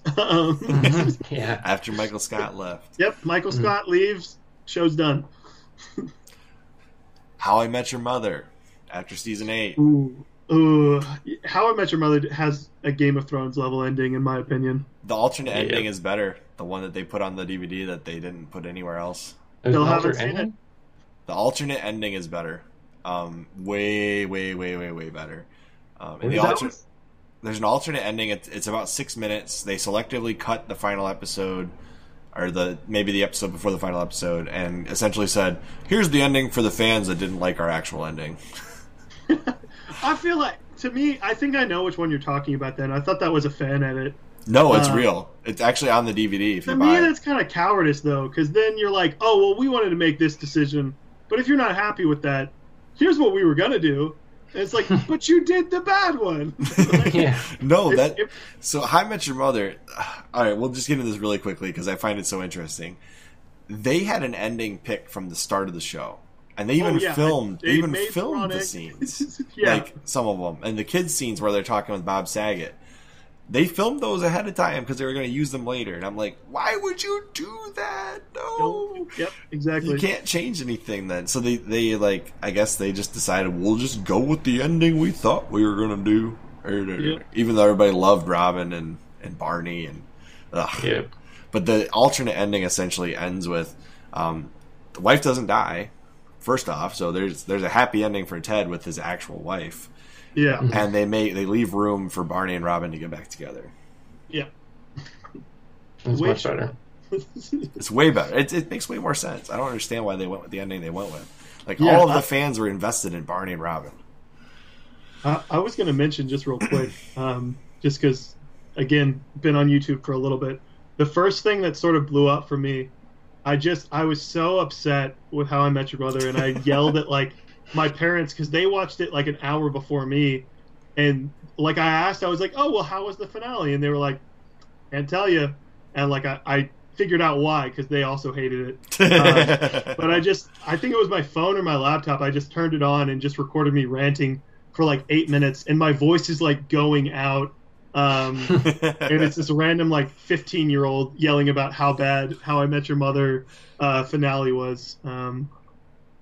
But yeah. Does that have a lot of views? Is it still on YouTube? I think it got like something like 600 or something, like, which at the time, like, I was like, this is the height of my powers. But there's certain stuff that has way more views. Like I did a top 10 DreamWorks video because I mentioned the Pixar one. A couple people had already done Pixar stuff. So because I did DreamWorks, I used to post it. I basically invested in the social media version or equivalent of the Sega Saturn, in that I was fully for Google Plus, I believe it was. Oh. Just because that was like my Reddit, and I used that to like promote my videos, and it always ended up doing well. And then one day Google, this is basically when I stopped making videos on YouTube, because I was like, what's the point? Is they were like, hey, we're going to stop doing Google Plus. And I was like, wait, what? Why? Oof. And yeah, a bunch of Facebook groups and Reddit communities are now so like, you have to post 10 times and then comment 13 in order to post one video. And I'm like, okay, I understand like what you're doing, but maybe take it. Let Reddit decide. Click. Yeah. You suck. That's what caused the initial popularity in that video, was from Reddit, the Miyazaki video I have. And then the Ghibli fans, when it got released. This is why, dude, I messed up. I should have released the Avatar video before it was on Netflix, because I think I did it like a week after or something like that. Oh, okay. Because so many people that talked about Avatar, this is something that like I'm paying attention to now because I understand it. But yeah, I got a huge spike because the Ghibli films everywhere else in the world were put on Netflix. So many people were watching those. And I saw so many people that only reviewed Avatar for a little bit, and they got such a big bump when so many people were watching it on Netflix at the same time. And it's just like, one of those things. I missed it by a week. Yep. Yeah, you did. And it's because I was going through finals, so I was like, there's no way I can, like, I want to get a good grade in this class. But yeah, I don't know I wonder if people are sort of thinking about that with games, because I know based on the Paper Mario thing, people are skeptical that there's going to be a new, I mean, y'all mentioned it in your video, but like a new Donkey Kong thing and a new Samus. So if you've been sitting on a Samus there's video, definitely going to be Donkey Kong. Yeah. Anyways, so I wonder if people are like, oh, we got to make more Donkey Kong now. But I want to know, you picked me for this video. You said I made better arguments. The remake is going to happen. Okay, it's going to happen. Netflix is going to do it. And then this video is going to bring them here, and then my comment's going to bring them to your Avatar video. So there you go. Yeah. Full circle. Bam. And now we have Breaking Bad for some reason. Why is Breaking Bad on the screen? I think they're mentioning their favorite shows. Oh, that makes sense now. Yeah. Well, we want to thank you for coming on the show. Yeah, thank you so much. Sincerely, thank you. Of course, yeah, you guys were great. And definitely welcome to come back. And if you really want Will to tell you why he didn't like Star Wars, I'm sure he'll ramble on for 2 hours about it. Yes, I'll actually write down some points so it's not super rambly. Well, honestly, like at this point, like I feel like there's people that are like trolly with The Last Jedi, and y'all don't seem like you're just gonna be like, oh. I know there's someone like the Star Wars The Last Jedi, the cut where they're like, we took all the women out of Star Wars The Last Jedi. I doubt like you guys are gonna be, arguing that point. No. So yeah, it would be super fun to talk about that with y'all. Yeah, we definitely aren't gonna do that. But yeah, definitely we'll have to do something. And guys, if you haven't subscribed, if you've sat through this 35-minute video somehow and you haven't subscribed to All That Film yet, youtube.com/ALLTHATFILM, go subscribe. All That Film. I forgot we were recording. Just having a debate. 15 minutes. Maybe I'll just slice this into 2 videos after the debate's over. You should, because I've been completely zoned out for like 10 minutes. I had no idea we were recording. You can cut out the jargon if you want, because I don't know how many people want to hear How I Met Your Mother talk. I might slice this into 2 videos. I might just release a video of us talking about all that stuff as a Saturday video, as like a surprise. Surprise! We have an extra video. Yeah, gotcha. So, like I said, thank you for coming on the channel. If anybody wants to go subscribe, and we will see you. And I'm gonna let Hey. Oh yeah, you always screw this up. Come on. And we will see you, and you're gonna say on the next CHRILLCAST. Ready? Okay. So, we'll just sign off. Ready? I'm Chris. And I'm Will. And I'm Hey with All That Film. And we will see you on the next CHRILLCAST. Oh yeah!